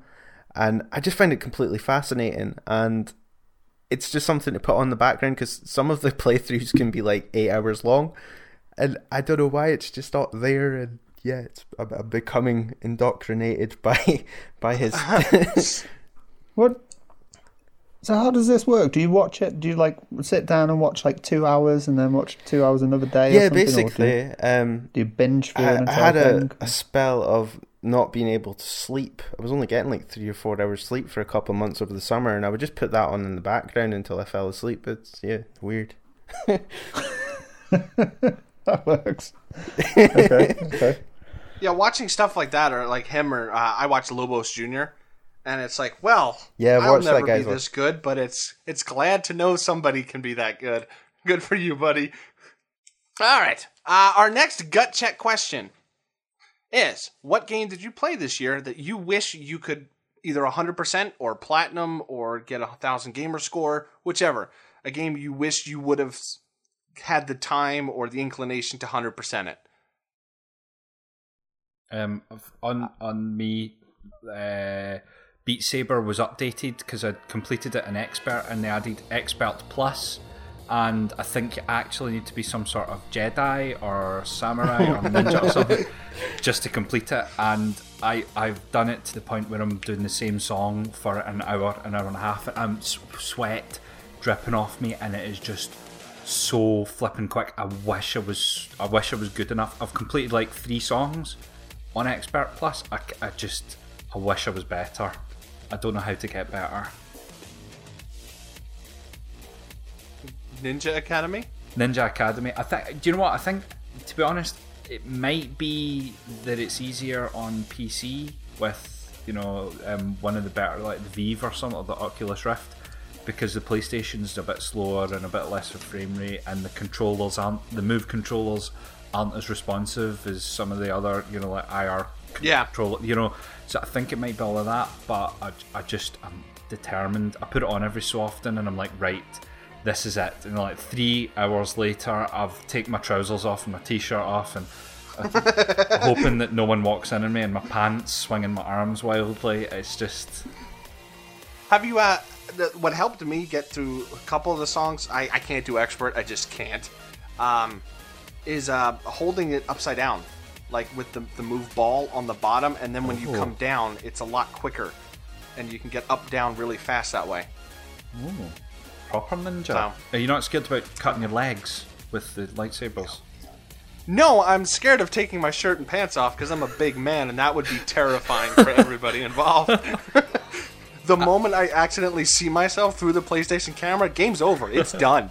I am up to like double figures of punching my children in the face while playing it. So, I just walk in and I've got headphones on, and all I feel is like solid contact with the back of Lottie's head. She's trying to get my attention. To be honest, from the videos I've seen, you look quite good. Yeah, you are quite good. To be fair, I'm good to a point. It's getting that final wee Expert or Expert Plus. I've hit a plateau almost.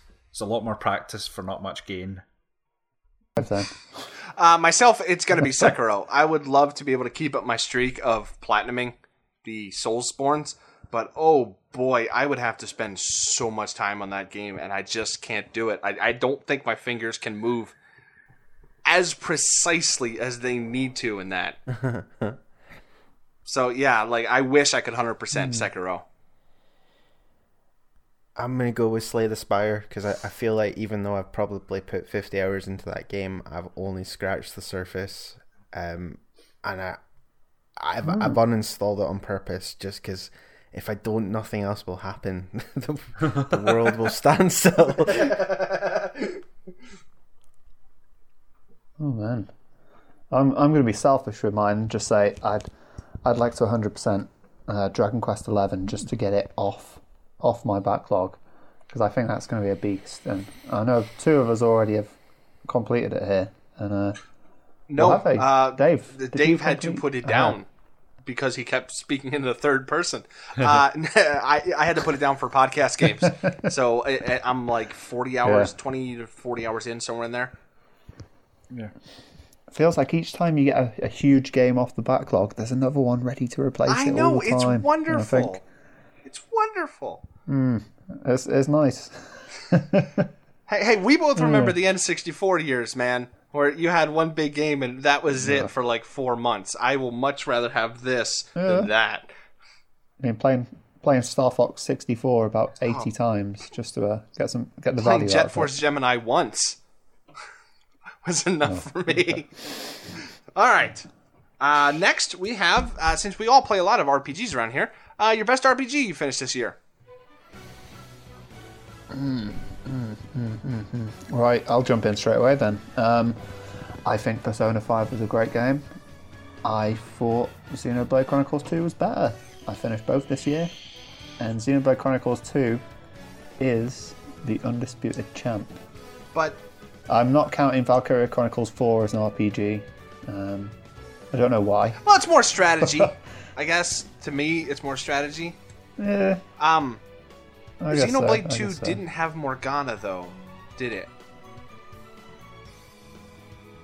Oh my god. What did you do, Pat? I'm just saying, I mean, there should be a clear winner in that case, and that is the one with Morgana. Okay.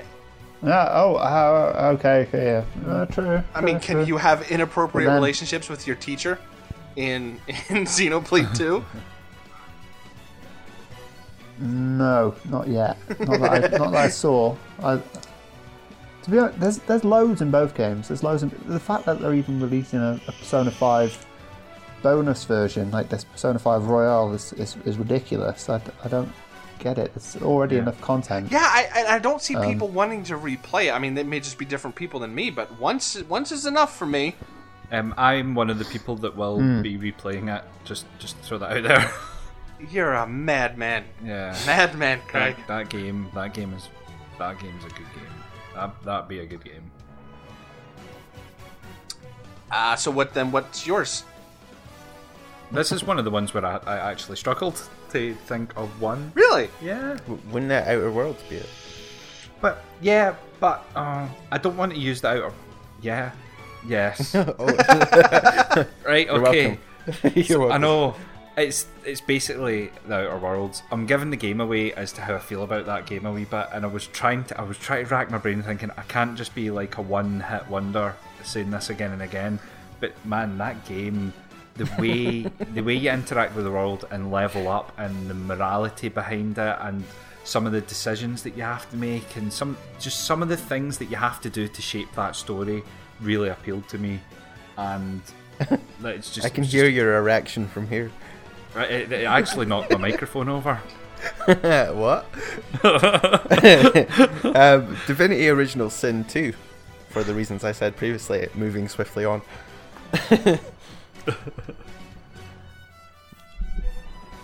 Myself, I had an interesting choice because at the half year, I said Mutant Year Zero, and that's really held for me. But I think I'm going to choose that. My runner-up was Kingdom Hearts 3. Like, I blasted through the whole series this year, and it wasn't worth it, necessarily, to play all the older ones, but Kingdom Hearts 3, the entire game, I had a stupid smile on my face.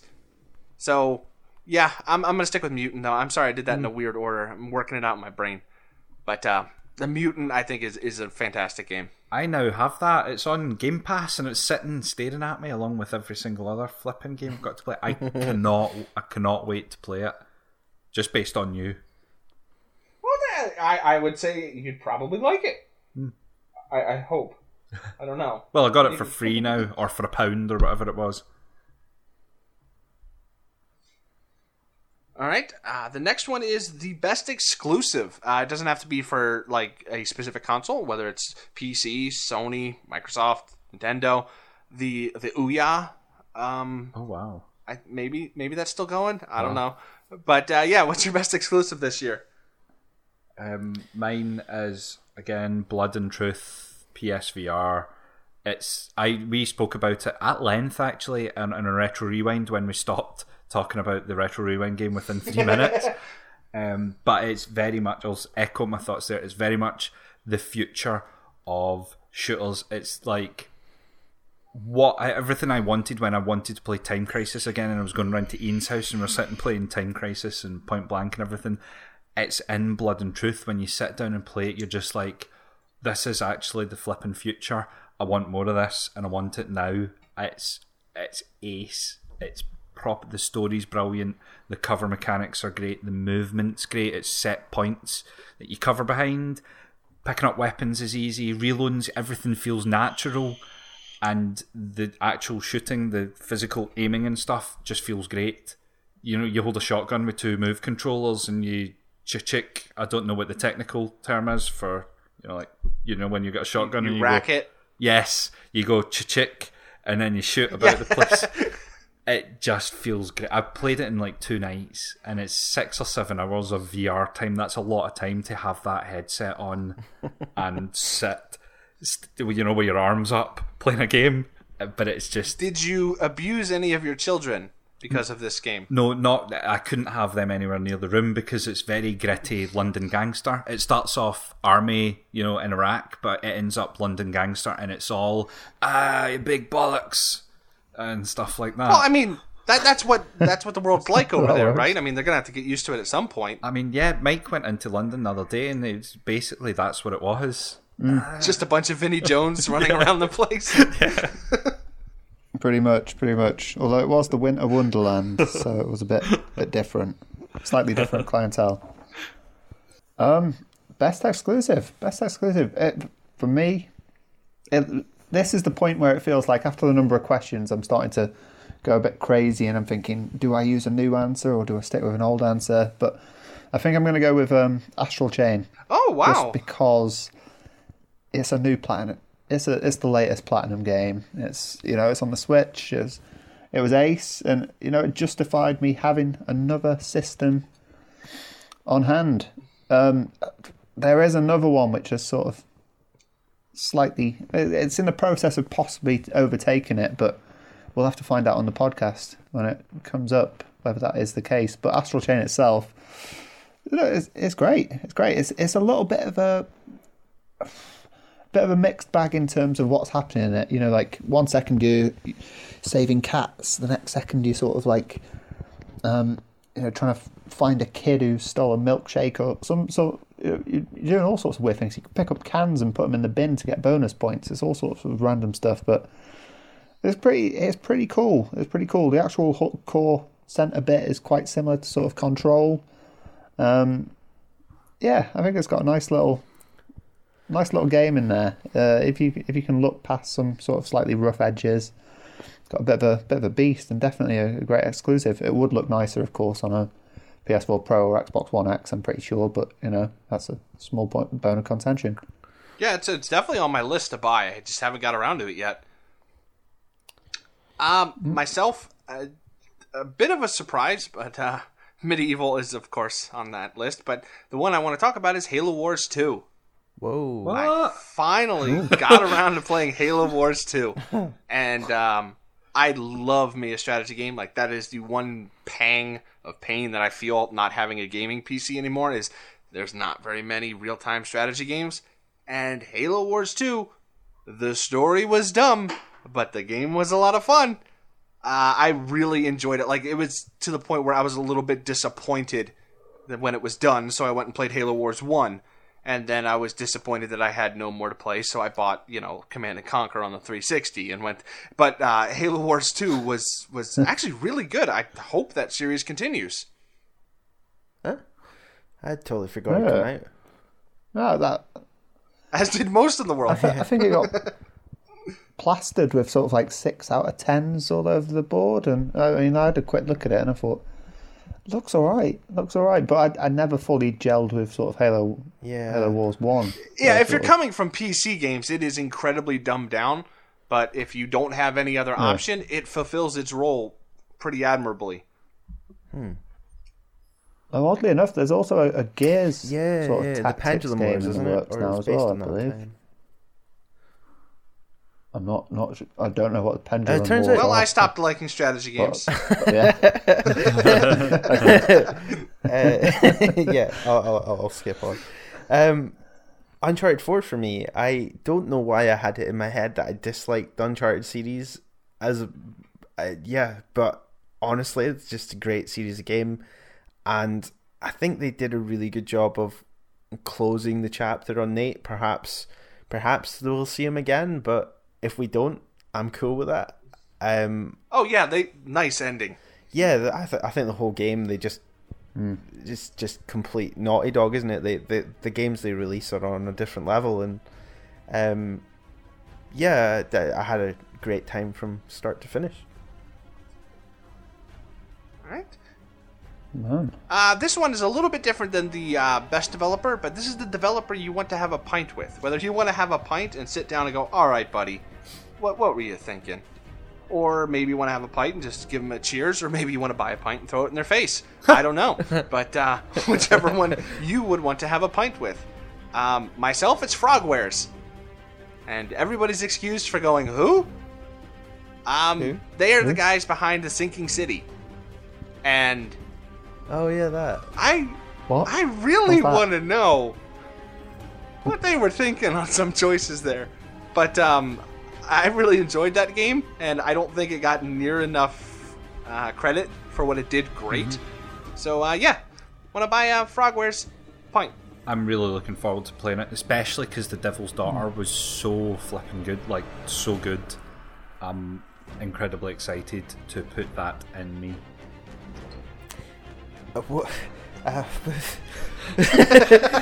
Phil Spencer from Xbox. I really like that guy. I think he's You're totally buying an Xbox, aren't you? You're not going to buy a PlayStation next year.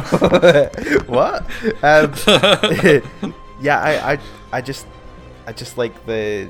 I think I've said in previous episodes, like I really like the designers and the people up front. That I watch E3 to see what these guys are going to say, like Mark Cerny, Phil Spencer, and the next gen. I think he's going to turn things on his head. I think he's going to change things around. So yeah, I'd love to sit down with him and not throw a pint in his face, but to share. Well, as long as you admit that he will eat your soul for $15, I'm okay with that answer.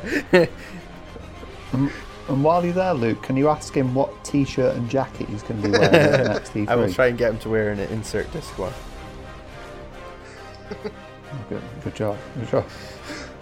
For me, I went for a really random one. I went for the creator of 999 and Zero Escape series and stuff, because he's got AI Somnium Files out this year, which I've picked up but I haven't played just yet. But as usual, I changed my mind at the last second, and I just thought, Nagoshi. I want to find out where his talent secret is. And just talk about Yakuza 7 and see if he can hook me up. I don't know exactly what with, Daytona Cabinet or something like that. But yeah, I'd love to just sit down and say, hey, what's happening?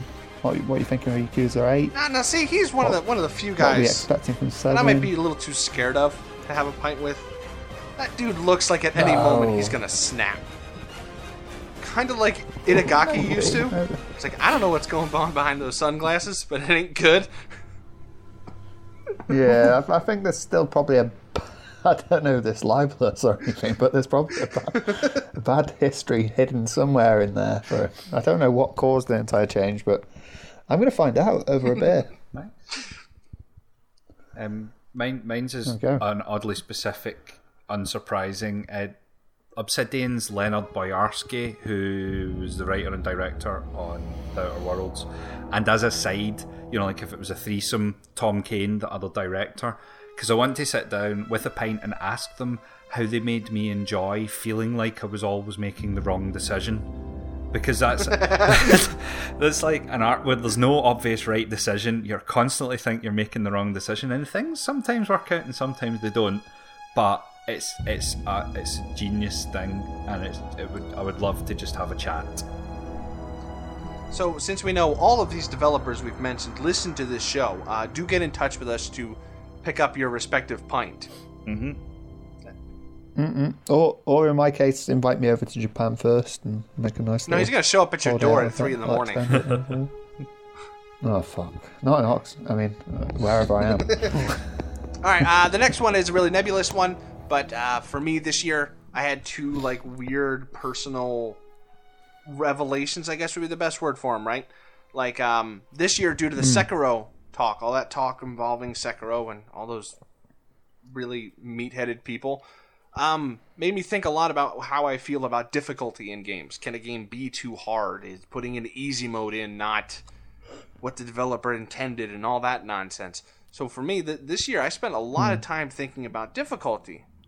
And the one I don't want to talk about, because we talked about it a little bit on the Retro Rewind one, is how I started looking at retro video games as I have yet to come across something I would put down as a timeless classic. And both of those weighed really heavy on my brain in the gaming sphere this year. And I didn't know if you guys had anything like that where, you came to some sort of revelation about how, you exist with games. For me personally, there's I think two. playing... The first one is that I am getting to the age where it's no longer possible to play everything that comes out, and stressing around it is just completely pointless. So take your time and pick the games you want. Which leads on to my next point of why has... Or Game Pass in general. Game Pass is like Netflix for... It feels like the Netflix sort of thing, where like everything was suddenly available to stream and piracy almost stopped for a while because you could go onto this thing. The idea of paying a subscription and having a library of games to play almost instantaneously is amazing, but it also brings back other things that I think this generation's missed, in the sense of... I can't remember who made this point. It was a podcaster I listened to, but in the PlayStation 3 and the Xbox 360 generation, when a new game came out that was maybe only digital, like, say, for example, Trials, everybody was playing it at once, and it was like a hype, and, all of your friends had it. While it feels like this generation with PlayStation Plus and Games with Gold, where there's so much options available to play that you don't seem to play with your friends as much because everybody's playing something different and nobody's buying all the same games at once. But if you have games that come out on the subscription model, like Gears 5, for example, Mike and I are both playing this at the moment because it's free, and, I think it's going to get people back to actually social gaming, and I find that really interesting. I think the big ones that we had this year, none of us participated in. Like, none of us got really heavy into Fortnite. Like, that was the one this year that you can point to and go, oh yeah, everybody was playing it, except us old people. Yeah, Fortnite's a weird one. I don't actually think Fortnite's that great of a game, but no, I don't either. It's more of a social experience. Yeah, I think a lot of, oh man, it hates to say younger people, but that's what I mean. I think a lot of younger people use that the way we used to use MMOs. Or in our day, it would have been Modern Warfare 2. Everybody played that when they got Counter-Strike. From Yeah. What about Counter-Strike 1.6? Counter-Strike sucks. Okay, let's just get that out of the way. Rainbow Six was always better. I'm with you, mate. There. I'm with you. It's out of the way. But yeah, so... Well, go ahead. I did jump in on board with the whole sort of...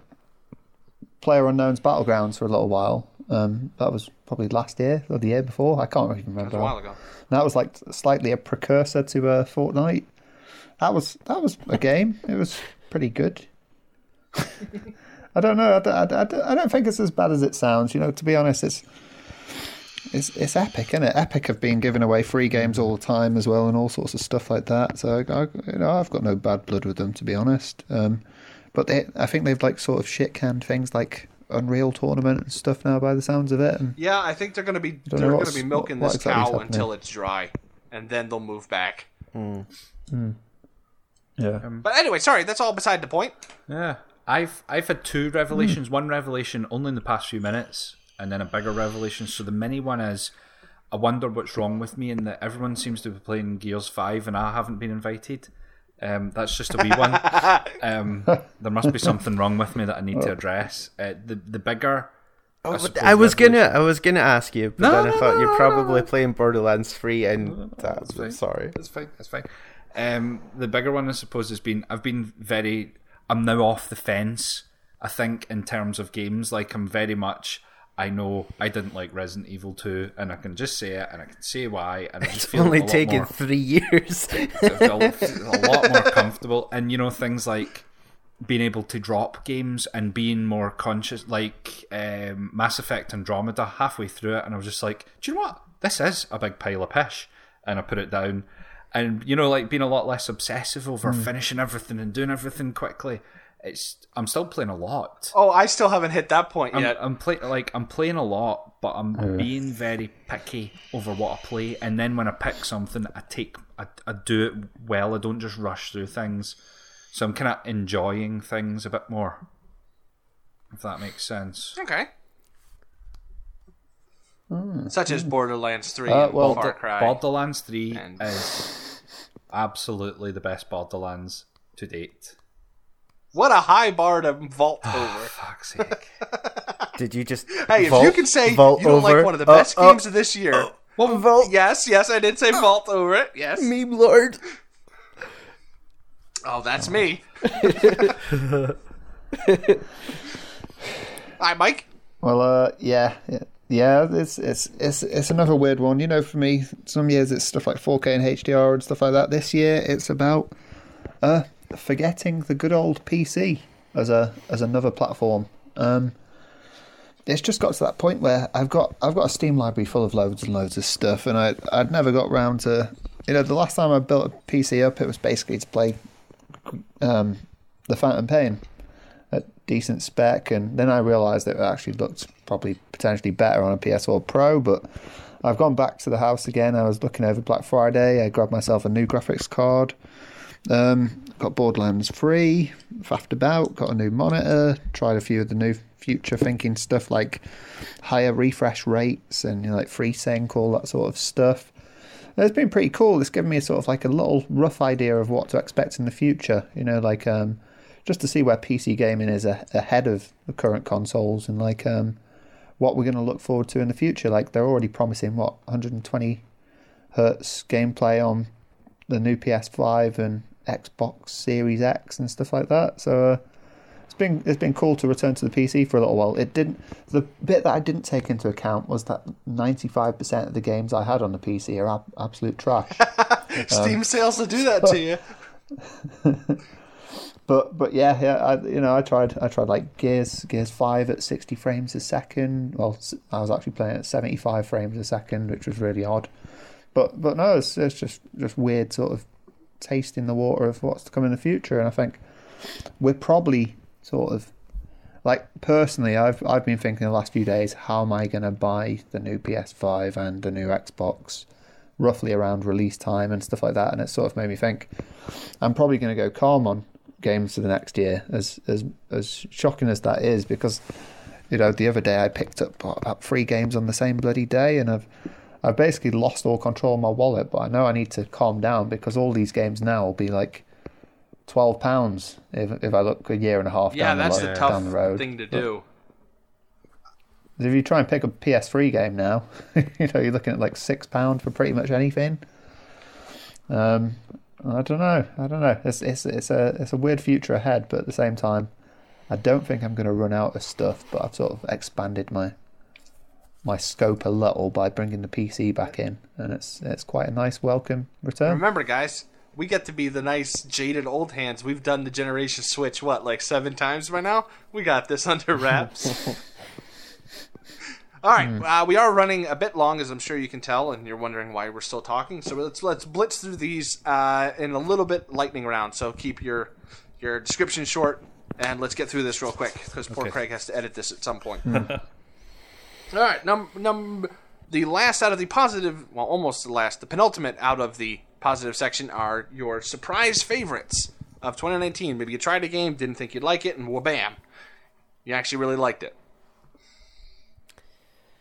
Oh God, surprise favourite. No, that wasn't on the list. Dave, what are you doing here? No, you've missed question 19.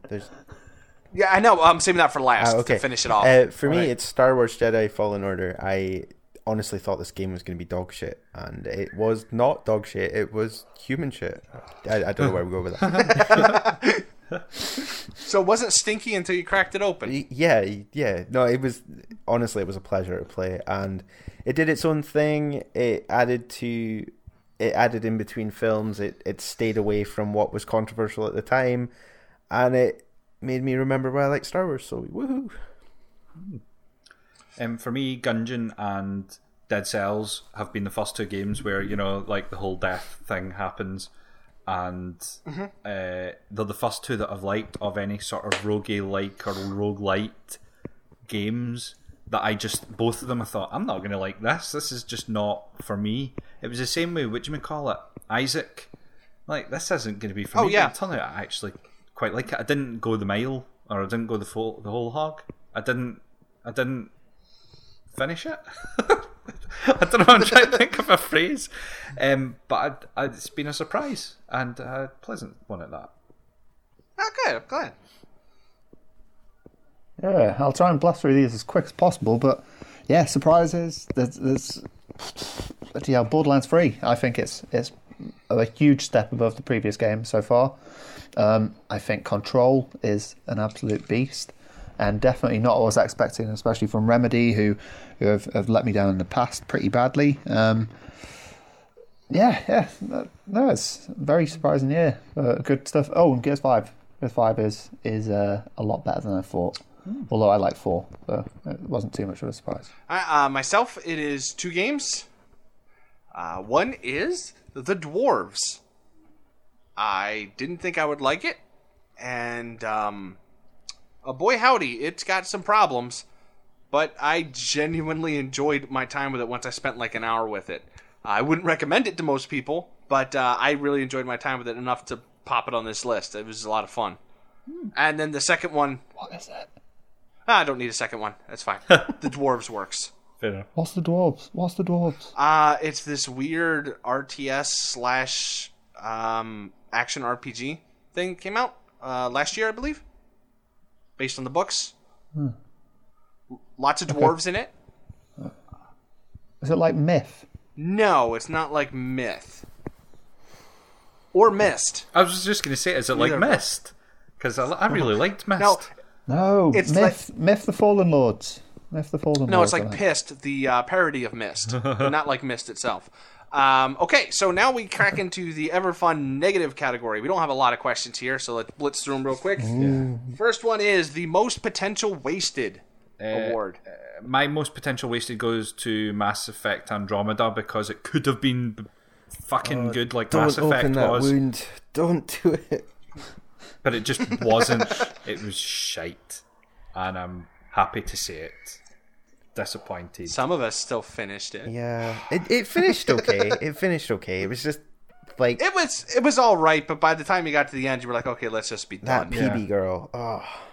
That's the worst feeling is, oh my god, I must be 80% of the way through this game. Please, for the love of God, just finish now. Just finish now. Yeah.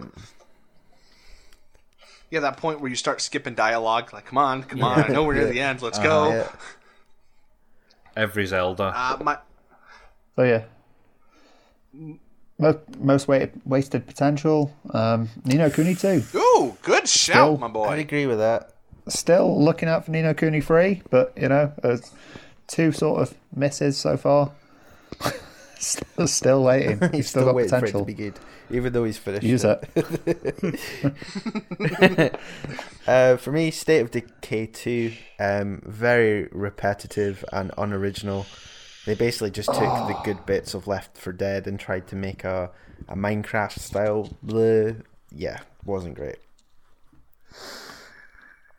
Alright, so for me, this is the first time I've ever had something on the negative list as well as one of my Game of the Years.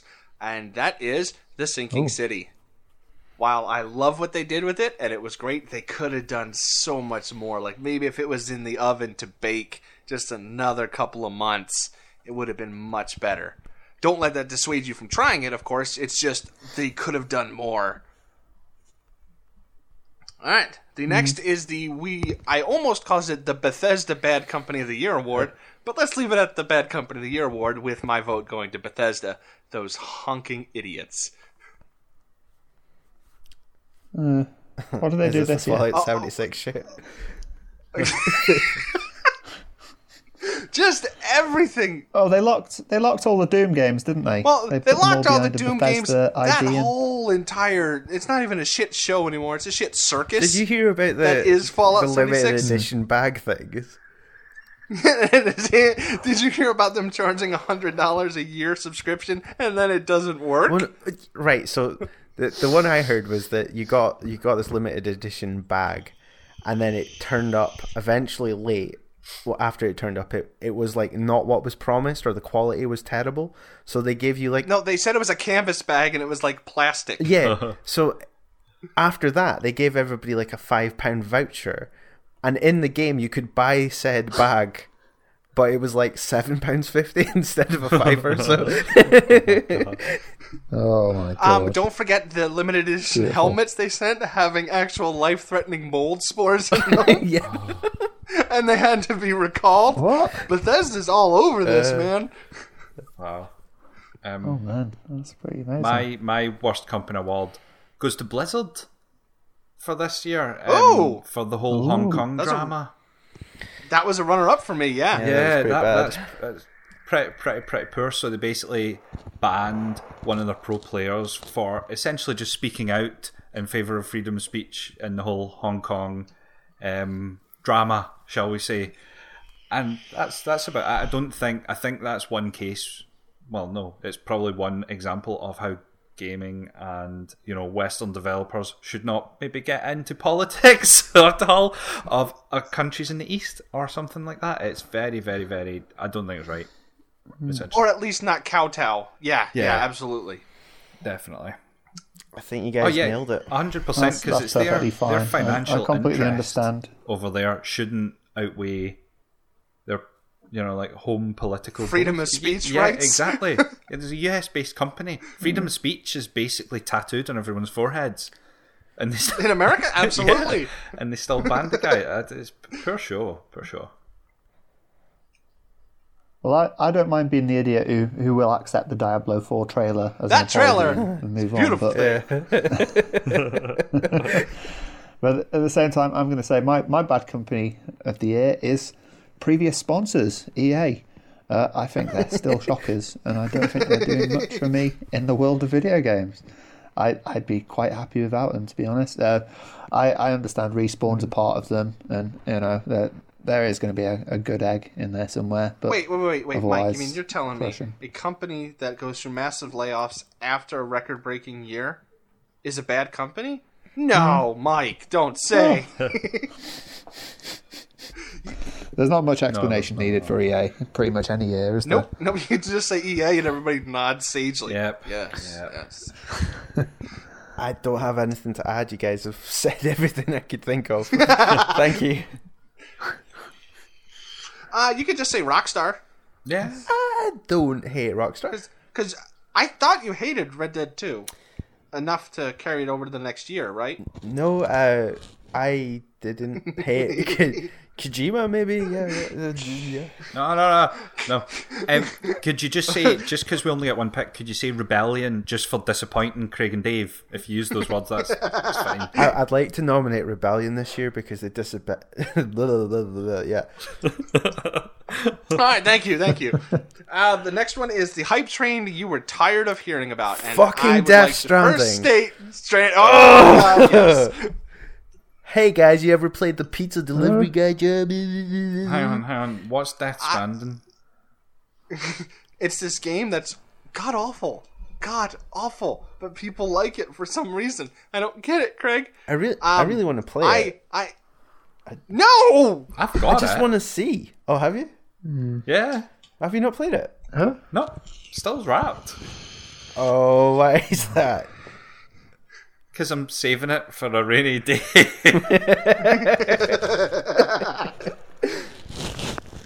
I am not going to say I laughed with absolute glee when I finally Googled a Let's Play of it and watched it, and I'm like, oh, you Kojima fans, this is what you deserve. This is great. But I am still tired of hearing about it. I haven't. So, does anybody have a different answer? Right now... sorry. Yeah, mine's... mine's still the Outer Wilds. It's still a game that everyone seems to be giving mega praise to, and for me it just seems like a pretty run-of-the-mill, middle-of-the-road sort of piece of game. That's all right. Everyone's that's all I got for it, already. So... my current hype train that I'm fed up of hearing from people at work is the Witcher TV series. Oh, you gotta watch Witcher TV series. You gotta watch Witcher. And I'm like, guys, I just don't like watching the telly. Oh no, but you gotta watch the Witcher TV series. And then I fell down a rabbit hole online of people that say you should watch the TV series, say you should play the game, and then the people that play the game, there's other people that say, no, you need to read the books. It's like this circle of hype that I just don't care about. I really like the game because I like playing games. I'm probably not going to like the books, and I'm probably not going to like the TV series, so just leave me alone. All right. As a massive fan of The Witcher, don't read the books. The books are janky because they don't translate very well. If you put a lot of effort into it, yes, they're good books, but they're janky. The TV show is good, but nothing I've seen you cannot get from the game. Yeah. To be honest with you. I'd agree with that. So I would say if you don't want to play the game, then certainly watch the TV show. Yeah. If you've played the game, no rush. Nah. It's okay. I would argue the TV show is average to good at best. It's not brilliant. It's not earth-shattering, no. No, I think the game delivers the story points better that I've seen. Although, Craig, you really need to watch the show. No. Really need to watch the show. What about the books, man? You ever heard of the audiobooks? I love the audiobooks. You probably should read the books before you watch the show and then play the whole series. I've heard if you listen to it in Polish and then translate word by word, it's a better experience.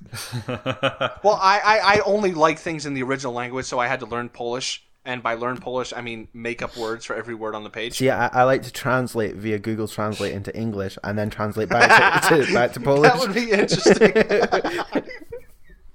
So Death Stranding, all right, and not as good as the Witcher TV show. So the last negative question isn't really negative, but it's negative in that we haven't done it yet, and that is, what games have you still not bought yet? Well, let's position this as a negative and just say that my game I still haven't bought yet is Death Stranding. That's a positive. Save that for the positive. Mine's is an obvious one because I was banging on about playing it, and I really I don't know why I haven't picked it up and started playing it. Really, is the Catherine, what do you call it? What's the subtitle? Full Body Edition, or whatever it's called. Yeah, that one. I just don't know why I haven't picked it up and started playing it because I flipping love that game. I played it a couple of years ago and I still just haven't bought it. Why? Mm. Why, Craig? Why? Every time I look at my Amazon list, I'm like, why haven't I bought this? That's on my list too. Why haven't I bought that? What? I thought you had it. And I've never played it. I own it on PS3 and 360. It's so good. It's so good. I know, I just haven't got around to playing it. My other one is one that we've talked about a lot, so I'm just going to say The Outer Worlds. I still haven't played it yet. So, moving on. Sekiro, just because I think it's going to be too difficult for me, but I really want to play it. I like the whole... it looks really cool, but as I've said before, I suck at parrying, and the Souls game... You have to in Sekiro. The Souls game seemed a bit like you could cheese it because you could overpower yourself and do ridiculous amounts of damage. Whilst that doesn't seem to be an option in this one, so it's a shame. No, this is a lot closer to like a Bayonetta or something. It's a very linear power progression. It's not I'm going to take this, maybe I'll use a shield for this fight, maybe I'll use a two-hander for this. Nope, it's just a katana. Yeah, that's put me off it. Do you want to know one of the weird odd things I did again this year? You know, the other year it was buy a copy of Shining Force 3 and Xenogears in Japanese for a weird reason. Well, I've outdone myself again. There's been a fan translation of Sakura Taisen, aka Sakura Wars, on the Saturn, and I have managed to purchase myself a copy for £3.80 with free postage from Japan. So that is not on my haven't bought it yet list anymore. Well, that was a nice way to shovel that in, Mr. Braggy Pants. That's Master Braggy Pants to you. Thank you. Something that is on your have not bought list yet. Well, something that's on my that's like I said, Death Stranding. I've not bought it. I've not bought it, strange. And it's probably because I'm worried about it. It was a day one purchase, and I almost had a pre-order. Almost wanted to think of going for that special edition, all that sort of rubbish. And I'm sort of thinking, I just don't know. I'm not. You know, it's not there for me. It's sort of. All right, Mike. I'll probably enjoy it. I'll probably enjoy it, but I'm not getting it. That you will enjoy your pants off of Death Stranding. Play Shenmue 3 first, and then play Death Stranding. You will think Death Stranding is amazing. Deal. All right, this is it. This is the big final question. after we have... Oh my gosh, that is a long time. Uh-huh. All right. So, gentlemen, since I'm sure we've mentioned everything that it's going to be here, your top 3 games of the year. And just to be clear, this is games that have released this year. Or otherwise, does it not matter? It still follows the rules. Yeah. It's still these are the best 3 I played this year. Okay. I might need to change my. Do I need to change my answer? Okay. Today, only today. This could probably change for me in a week. I'll go first then. If you guys want to fiddle with your stuff, I have Iceborne as number 1 because duh. Mm-hmm. I have Metro Exodus for reasons stated before, and I have Kingdom Hearts 3 because by golly, it finally came out. Woohoo! That's a decent list. I can't argue with that. No. Do you want to hear mine? Yeah. If you're ready. Well, I've gone for 6 because I didn't want to do 3. Jeez. I'm kidding. No, it is 3. I'm just okay. So I didn't put them in order though, so this is gonna be a funny one. So number 1, Resident Evil 2. Excellent stuff. Number 2. Upcoming podcast game Control.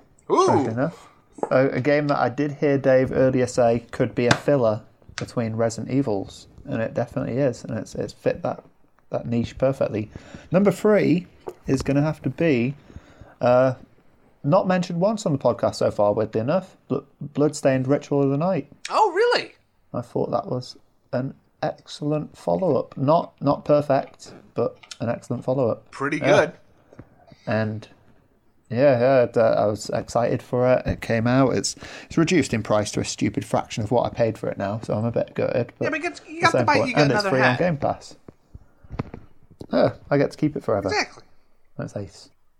Ah, good list, man. Good list. The only one I'm iffy on is Control, but other than that, yeah, good shout. Luke, Craig? I've got 6 as well for some strange reason. Shock. I know the only reason I've got 6 is because I've got 3 solid picks that are 2019 releases. Right, it's Outer Worlds, Blood and Truth, and Borderlands 3 because of all the reasons that I've said in all of the cases there. But there's a sprinkling of Yakuza 6, Kiwami 2 through there that just needs a mention that they're outstanding to just play back to back and lose yourself in there. Huh. Nice one. If you got dropped into Kamurocho in real life, do you think you can manage to find your way out? Absolutely. I could manage to go and fucking run a hostessing club. I reckon you would be stripped and tattooed within 5 minutes. For me, it's Divinity Original Sin 2, Resident Evil 2, and Star Wars Jedi Fallen Order.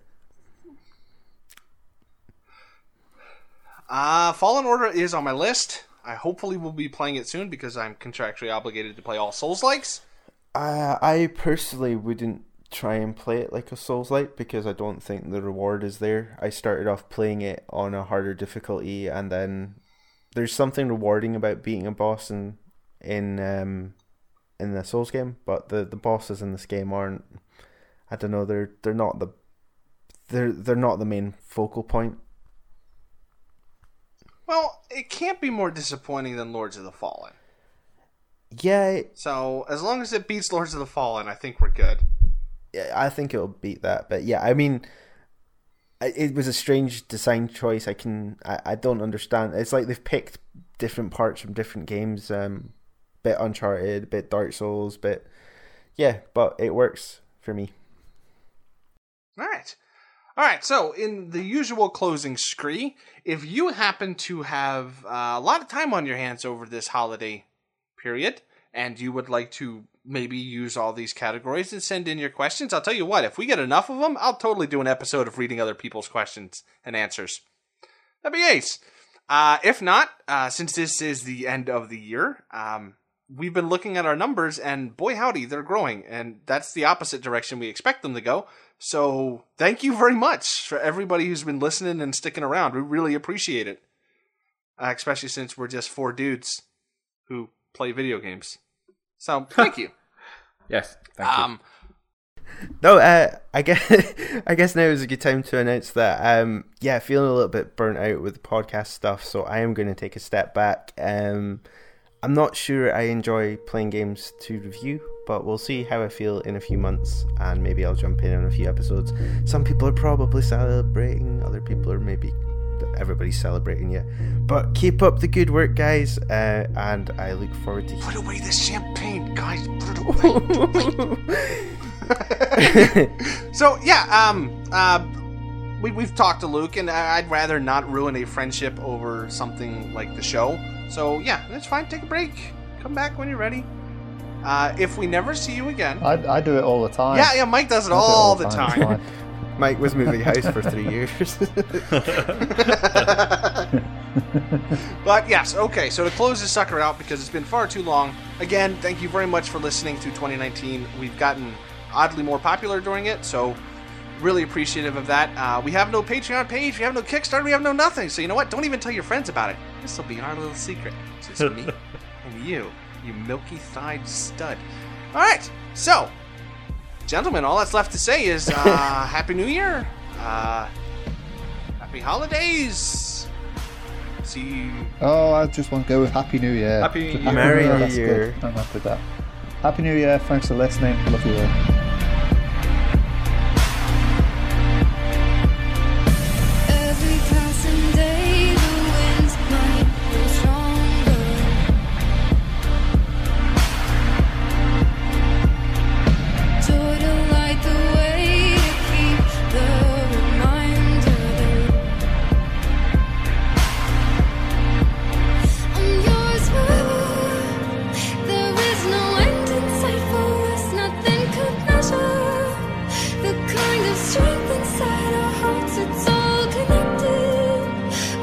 Together in this love, don't you forget.